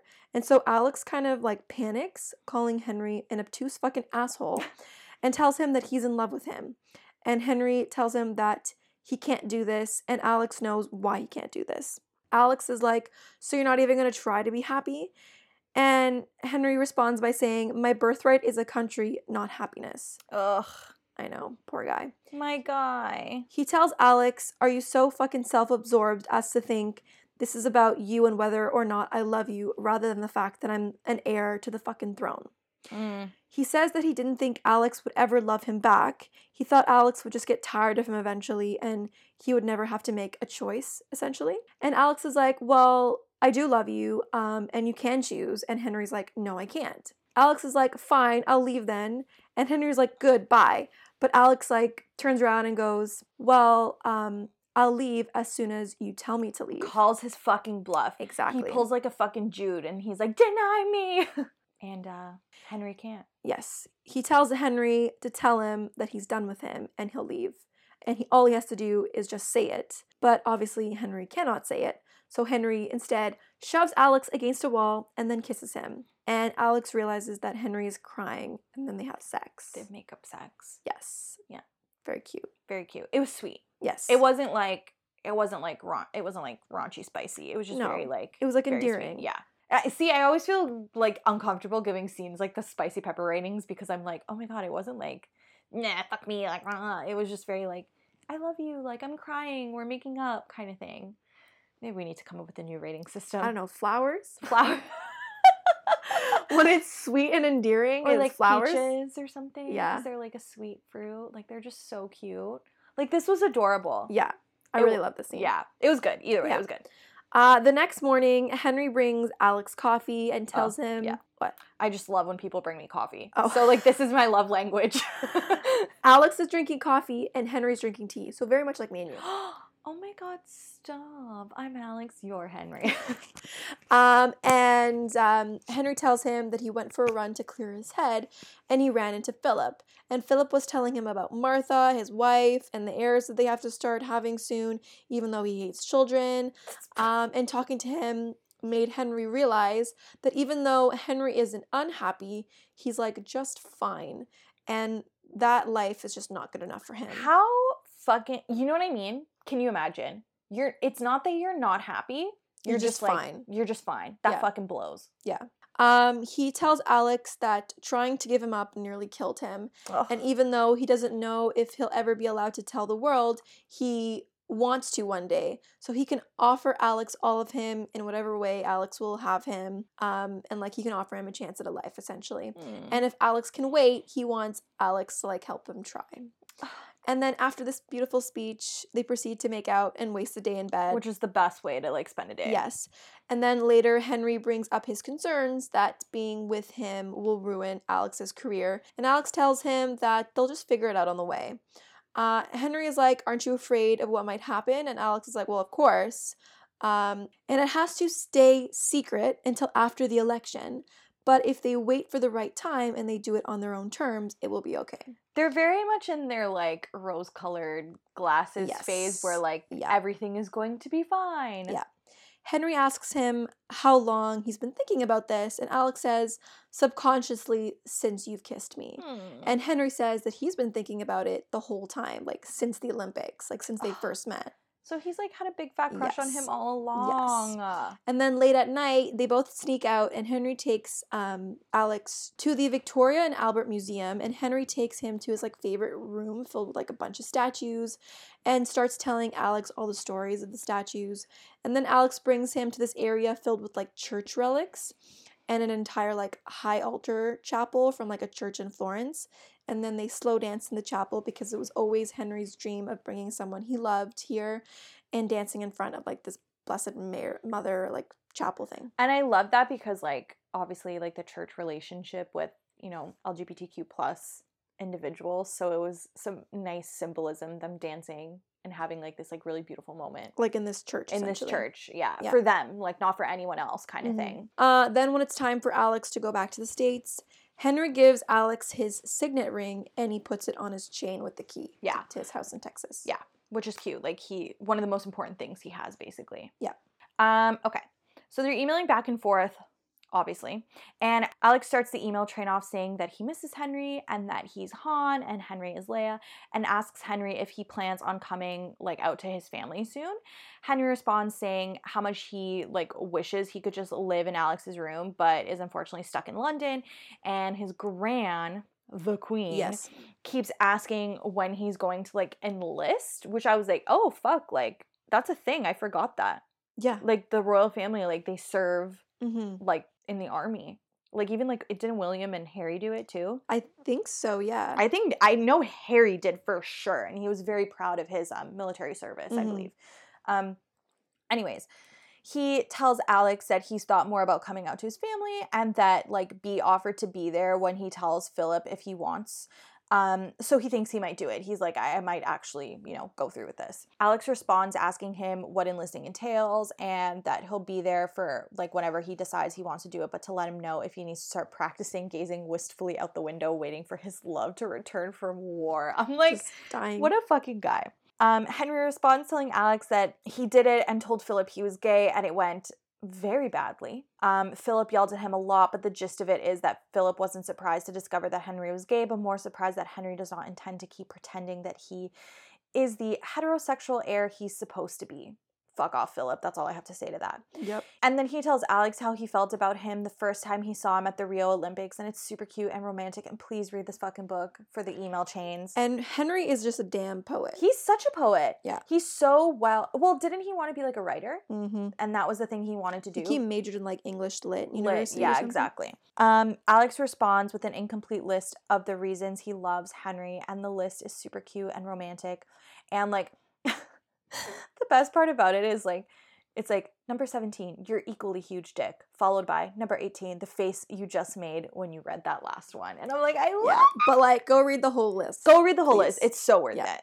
If I could, I would have included the whole thing here, but It's long. we have, you know, This episode's Oh, already going to be 47 hours. exactly. So. We have time limits. So the next time Alex sees Zara, there is an engagement ring on her finger.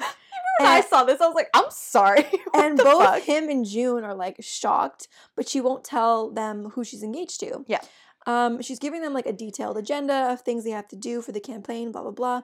But then she gets sidetracked by breaking news from CNN that says, Leaked surveillance footage shows Prince Henry at DNC Hotel. People need to mind their business. Yes. Mind their fucking business. So the footage is not like explicitly damning, but it shows the two of them walking out of the bar together and cuts to footage from the elevator, and Henry has his arm around Alex's waist and they get off on the same floor. Yeah, so it's not like the camera caught them like making out. Yeah, it just shows them that they were together. Yeah, and they're very buddy-buddy. Yes. And they're all panicking, but June has an idea saying that technically she was staying on that floor too.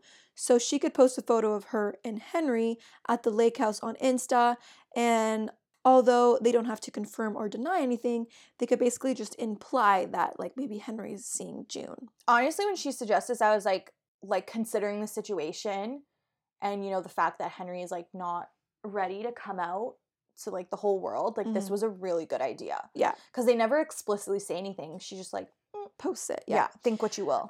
Zara says that it's not a bad idea, but they have to get Henry on board with it.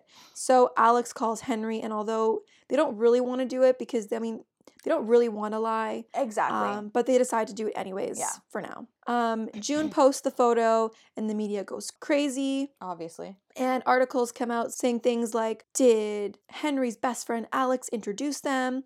And then to make it more believable, Alex goes on a date with Nora, and they plan for June to go on a date with Henry. I think the media is still holding out for like Alex and Nora to like officially get together. Yeah. So then when June goes on the date with Henry, Alex sneaks in the car and stays in the car during the date. And then after their date, June and Henry like swap cars, and Henry goes into the car that Alex is waiting in so they can have like a moment alone.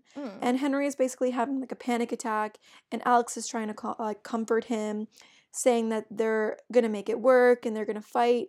And he tells him that he is never going to love anyone in the world like he loves him. And then they kiss. And that's super so cute. And I'm obsessed so with that. Sad. I like teared up when I read this scene because I was like, this man just had to like go on a date and pretend he's straight when he's clearly fucking, like he's not. I know. It's That's very awful. Yeah. But the line that Alex said was very sweet. Oh, sweet. Adorable. I love them so much. 10 out of 10. Yeah. He can be a poet too sometimes. Yes. Alex has been spending the days thinking of Henry and trying to distract himself by going on like long runs. Then one day he's returning a box of files to his dad's office when he like hears noise from the floor above. And because he's a fucking psycho, he has the layout memorized, and he's like, oh, I know whose office that is. Exactly. So he finds Rafael Luna smoking in his office, and Alex then questions like Raph's motives for betraying them and working with Richards. And Raph just answers saying that he wouldn't understand. And Alex tells him that he used to hope that he would be like Raph one day, but Raph tells him to find another role model and to not be like him. And then Alex responds by saying that he already is like him, or well, close enough. And at first, Raph doesn't understand what he means, but then he gets it and tells Alex not to tell anyone and to go find a nice girl and marry her, since he can do that and it wouldn't even be a lie, since like he's bisexual. Right. So he could fall in love with the girl. Exactly. Yeah. Alex tells him that it would be a lie because it wouldn't be him, emphasizing like the him part. And Raph like understands like who he's talking about. Yeah. And tells Alex that he shouldn't be telling him this information because he's on the opposition. Alex leaves then and gets like drunk and sends a drunk email to Henry, basically saying how much he loves Henry's mouth and his body. And then how Alex is like awoken in the middle of the night by the sound of Zara banging on his door, telling him to check the news. And so when he does check, he finds out that someone has leaked all of the emails between him and Henry, as well as a photo of them kissing in the backseat of the car the day that Henry had a date with June. This is so gross. Like, the whole email thing is such an invasion of privacy. Like, that is so bad. Such a fucking invasion of privacy. Yeah. Like, you took someone's private... And like, it's not like they're talking about, like, fucking world events or nuclear codes. No, they're very like, personal they're emails. just, like, professing their love for each other. They're I know. two single guys. Like, It was bad.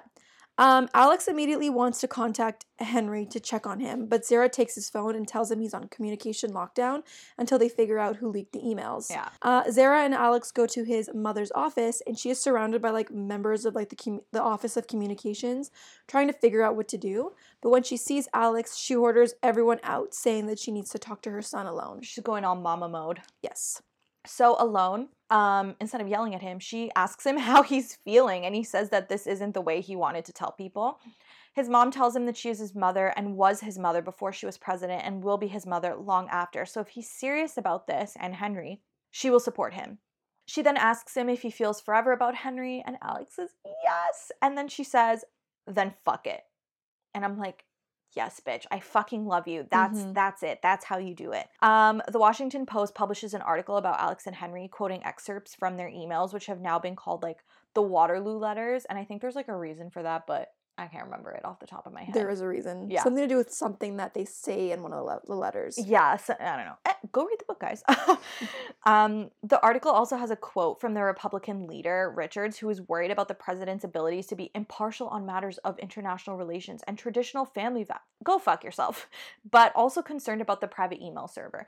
Okay, listen. Clearly, whoever leaked it is not, like, I mean, it's most likely someone on the opposing party. At least that's what I assumed when I read it. I mean, it could have also been someone inside, like on the inside. Yeah.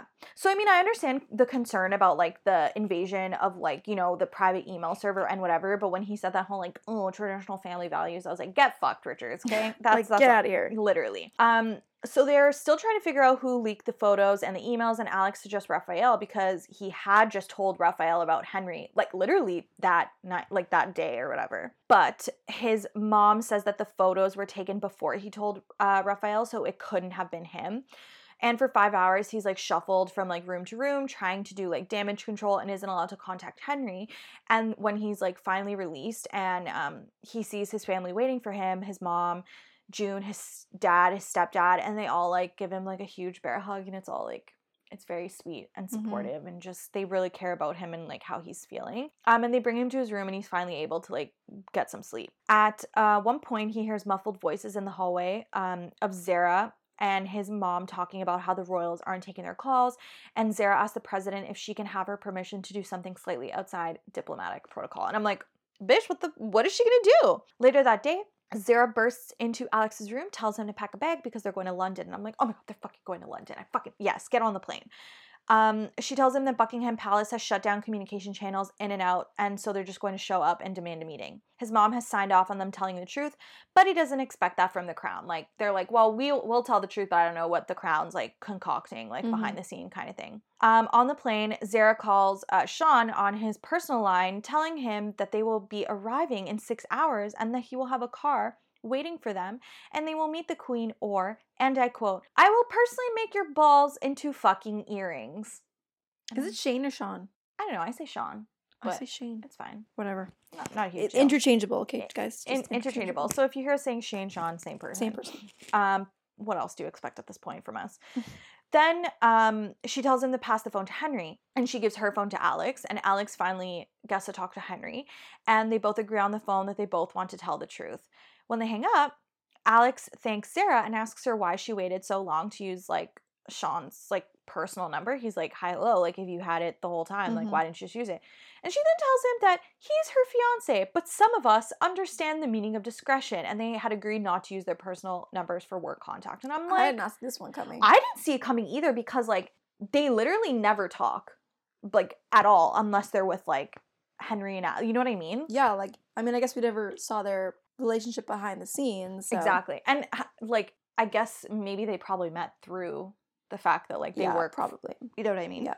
They finally arrive at Kensington Palace, and Alex is reunited with Henry, and it's wonderful. And it turns out the queen is fucking livid because she's a dinosaur, and Philip has come by a few times to try to talk to Henry, but B, like, didn't let him, like, literally was, like, fucking barricading the door. She's like, you're not talking to him. And his mother also came by once to tell him that she loves him and that, like, you know, he could have told her sooner. Henry eventually falls asleep in Alex's arms, and Alex asks B if there is something that Henry is not telling him, and B tells Alex that Henry misses his father, and she explains to Alex what it was like for Henry to lose his father at such a young age, and how it caused Henry to have, like, a sadness and hurt in him that is tremendous, and that Alex needs to understand that part of him and love that part of him as much as he loves the rest of him in order to be with Henry. And I'm like, my little baby. Alex tells her that he loves Henry with all that, because of all that, on purpose. I'm like, so cute. So cute. I love them so much. Philip shows up the next day, barging in and yelling at Henry for breaking the communication lockdown to bring Alex here, and calling Henry stupid, naive, and selfish to think that his choice with Alex wouldn't fuck them all, telling Henry that it is his duty to bury it all and hope that people believe that none of it was real. Again, Get out of here. absolutely right the fuck off. Yeah. Philip. He tells Henry to remember his place in his family and to fix this, but Henry responds by saying that he doesn't want to fix it and that he loves Alex. He tells Philip that he can take his legacy and his decorum and he can shove it up his ass because he's done letting him and the queen keep him pinned. I wanted to fucking clap at this part It's of the like, book. yes, you stand up. You do. Here for it. Here for it. Later, they head to Buckingham Palace to meet with the Queen, and Alex notices that it doesn't look like Sean has slept in poor guy. Him and Zara are really, like, running fucking overtime. He asks Sean and Zara if they are in a fight now, and she says, no, it's fine. They banged it out last night, and then her and Sean high-five each other. I thought when I read this, I was dying of laughter. Same. I was, like, crying. Once they get to the palace, they first meet Bea and Henry's mom, who tells them that she has come to fight for him, which is, like, amazing considering she kind of hasn't like been around. Yeah, for clearly years. she's like, I have things to make up for. Yeah.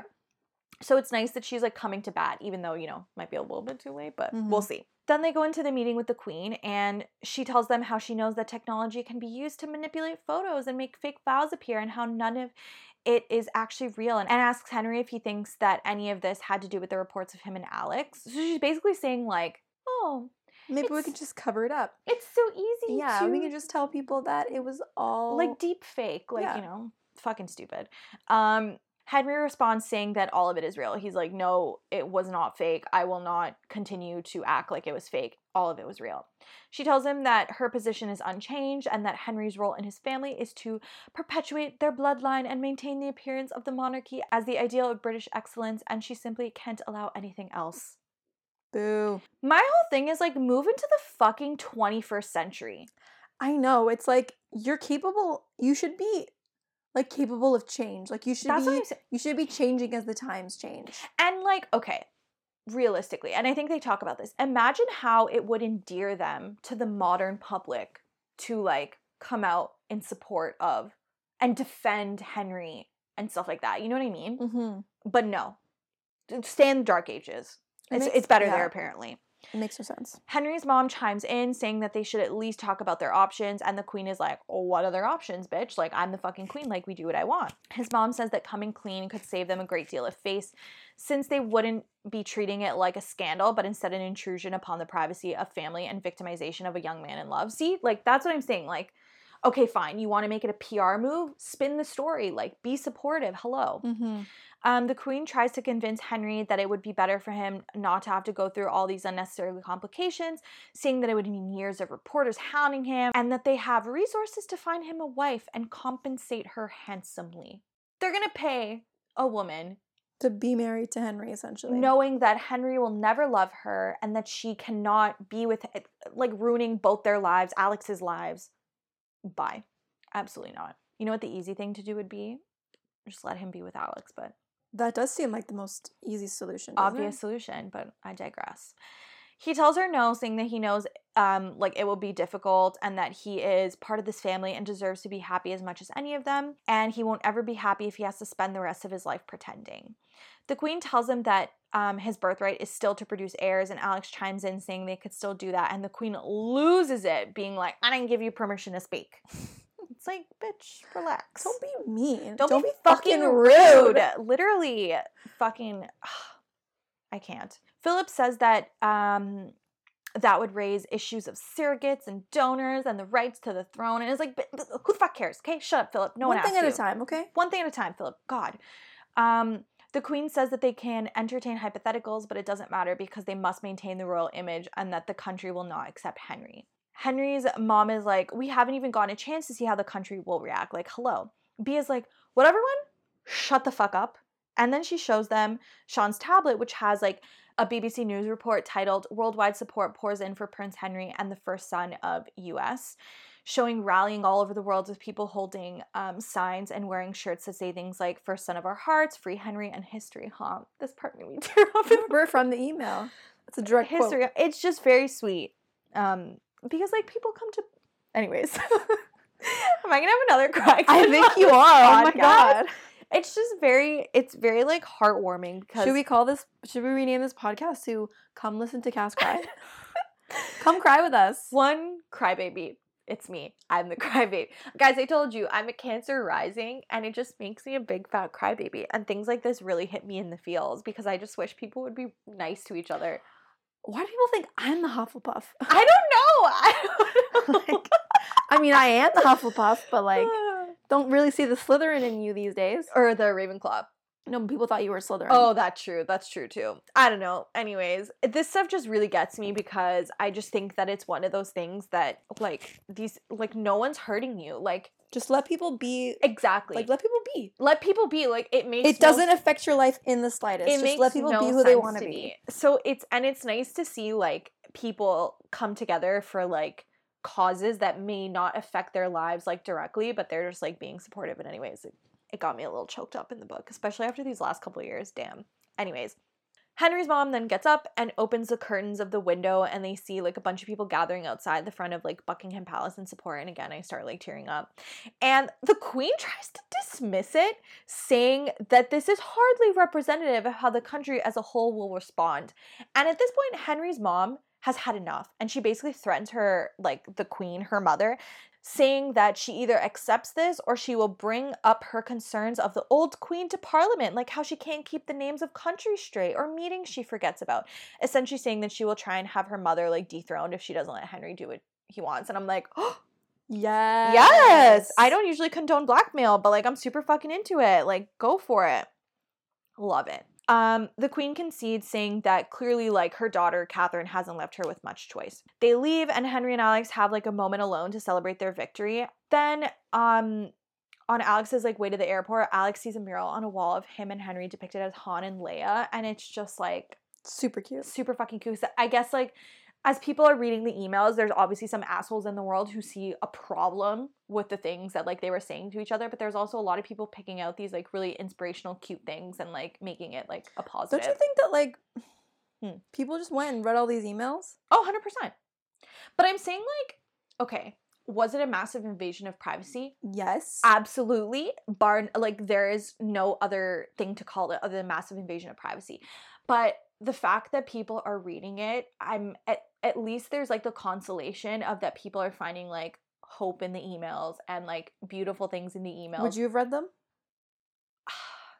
I don't know. Like I don't know what I've done. Like the good part of me would say like no, I wouldn't read them, but the part of me that's like morbidly curious, and I think that would be enamored with a story like this, I probably would, like just being completely transparent.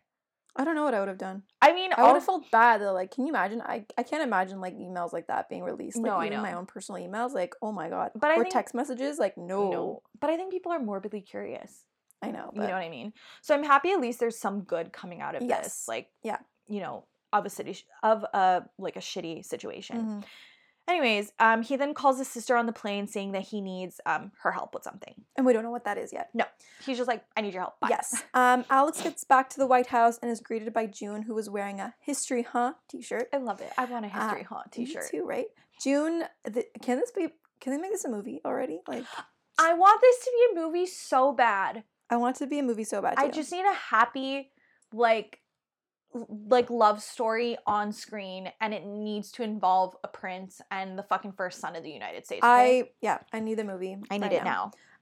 June tells him that no one has heard from Nora in 2 days, and Alex feels a bit betrayed that she's not there like when he needed her most. Yeah, he's like, hi, where's my best friend? Hello. And then June then hands him a piece of paper saying that here's the favor he asked for, and he like opens it and reads it and tells her like it's perfect, but we still don't know what it is. I just assumed at this point she wrote something for him. Yes. I just didn't know what he was going to use it for. Yeah. Then they're interrupted by Amy saying that the president wants to see them. So they go see their mom, and then Nora comes barging into the room, slamming a folder down on the desk.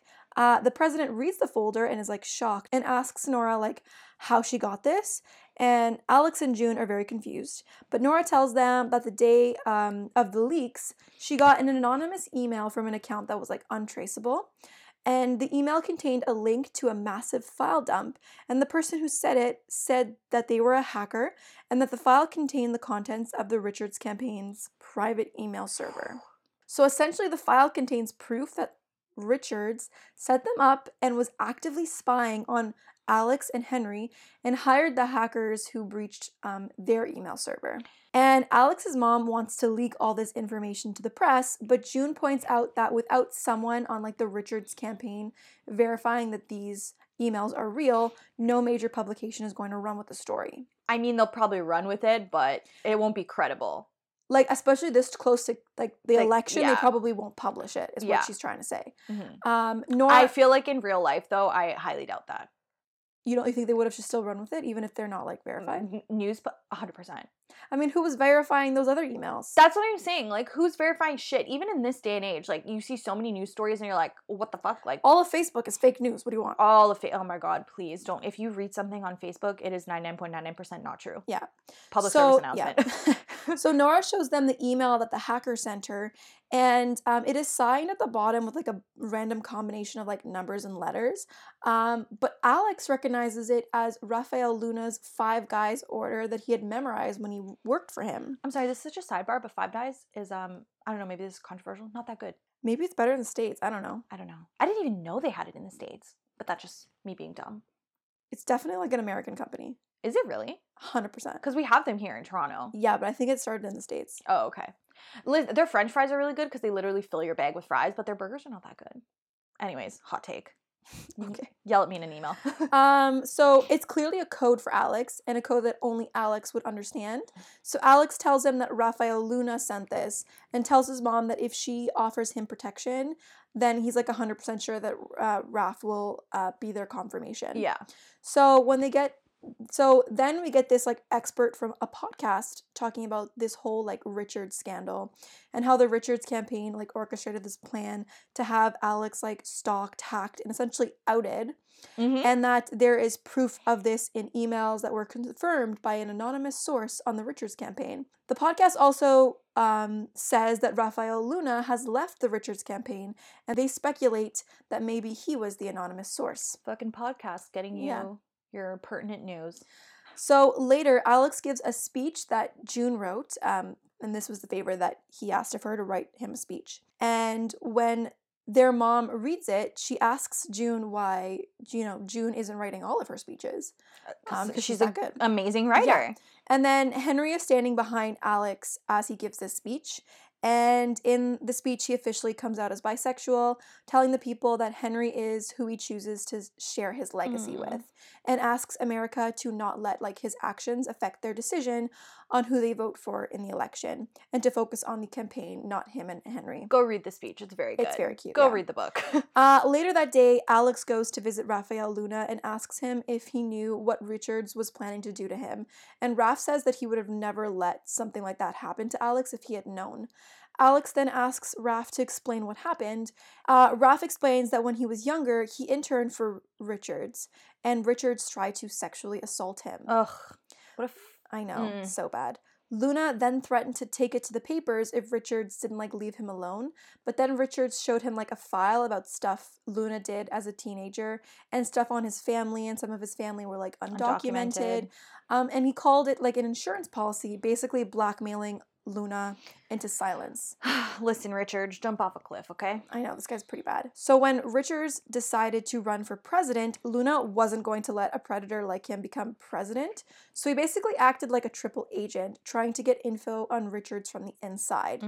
He was trying to find like any evidence of abuse, and when everything came out about Alex in the papers, he just like knew that Richards had to be like was involved in it somehow. He was like, there's no way he's not involved. So he looked for evidence, and he sent that file dump to Nora. You find out Alex's dad knew about what Richards did to Luna and wanted him to come forward with it. But Luna says that, he didn't feel comfortable doing that. Yeah. Alex asks if he will ever come forward with it.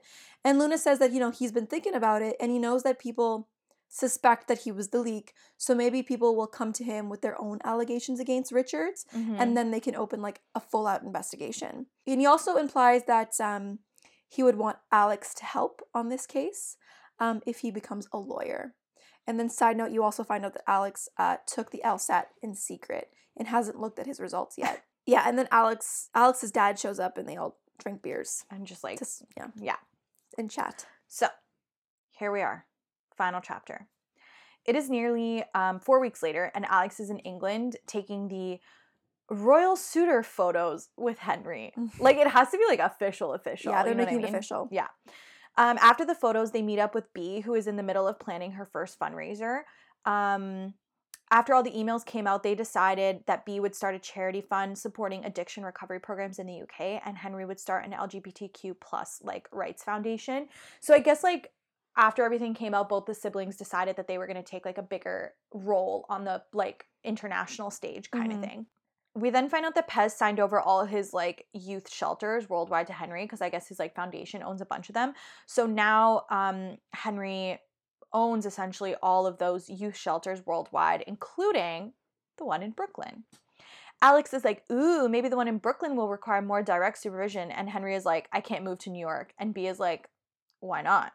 For why? Like, for why can't you move? Exactly. Hello. So we'll just table that for now. Alex thinks about his perfectly passable LSAT score and maybe the possibility of going to law school, but before he can say anything, they're interrupted by Philip, who wants to see if Bea needed any help with anything.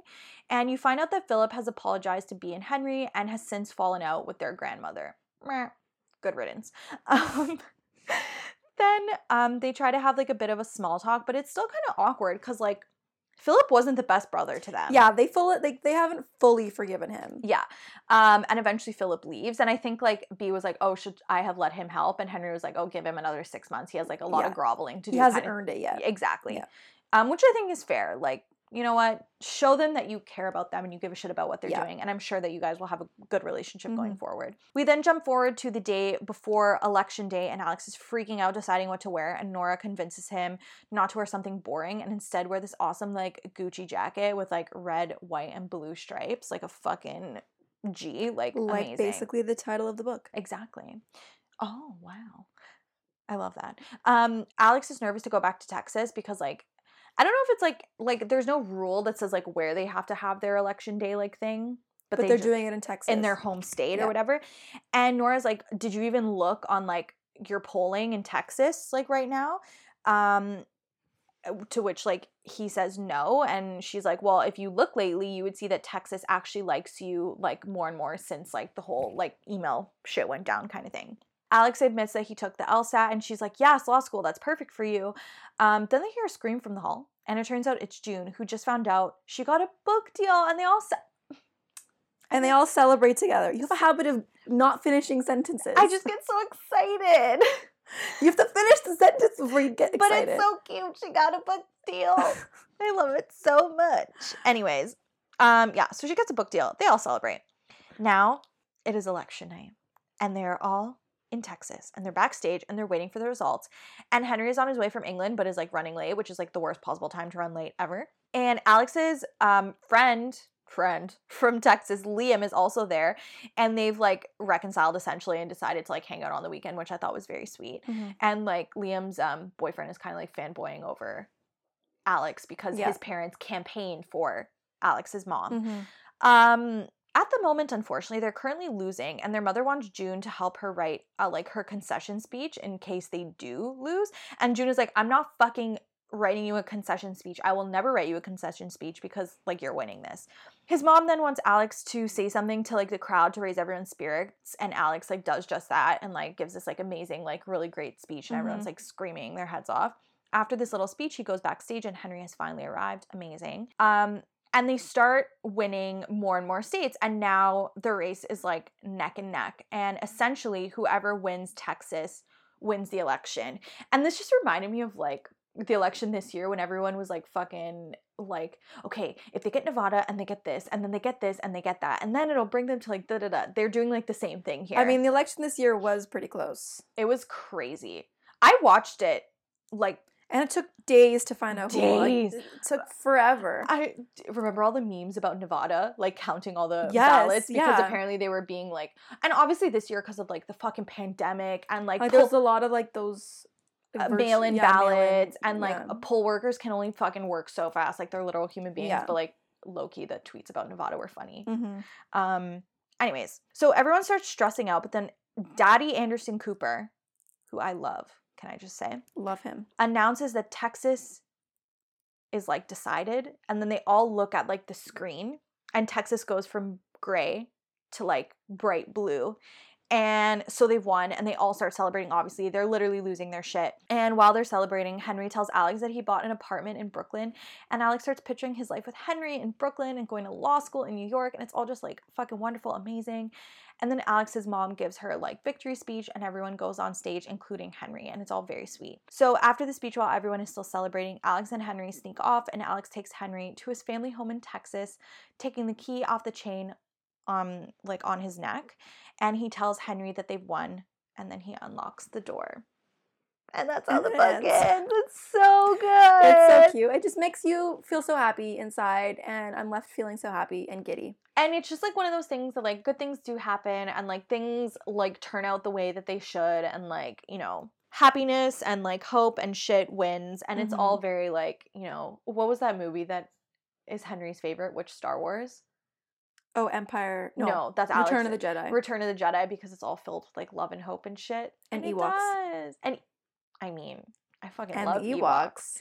It's all very cute. This book was excellent. I loved it. Honestly, fucking everyone needs to read it. Please, like, the email chains in the books are immaculate. Love them. we literally didn't do the banter justice. We didn't do the email justice. It's so we included good. like a couple lines here and there, but like you need to read it. Go read it. It's absolutely wonderful. It's just such like a good, wholesome story, and I love when stories like end happy like this. Like I'm 10 out of 10 into it. Thoroughly enjoyed it. We should have fan casted this, eh? I hope they make a movie. I know, they really should. I'm very here for that. We kind of did fan cast it. Who do we say as Alex? Tyler Posey?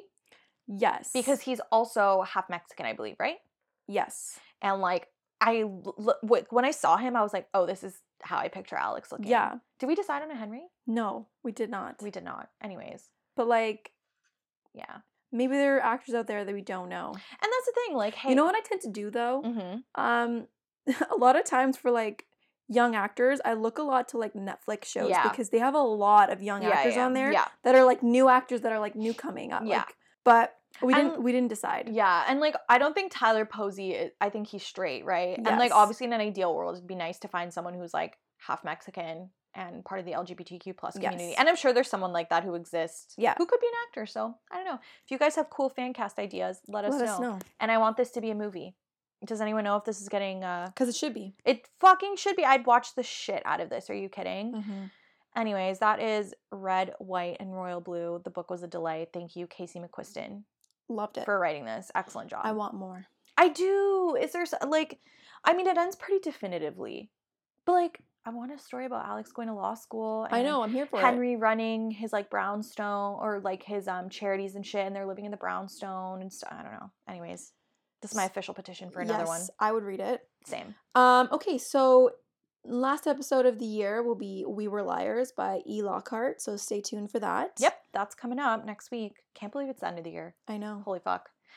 Anyways, thank you guys so much for listening. We appreciate you. As always, all the social media and stuff is down in like the episode description and our mailbox address maybe, so you guys can check that out. Or on our website. Yeah, or on our website and send us a postcard. Yeah, we appreciate you. If you're able to, please leave like a rating and a review on iTunes. It really helps us out on the charts. And yeah, that's it. We love you. And thanks for listening to Two Book Bitches. Bye.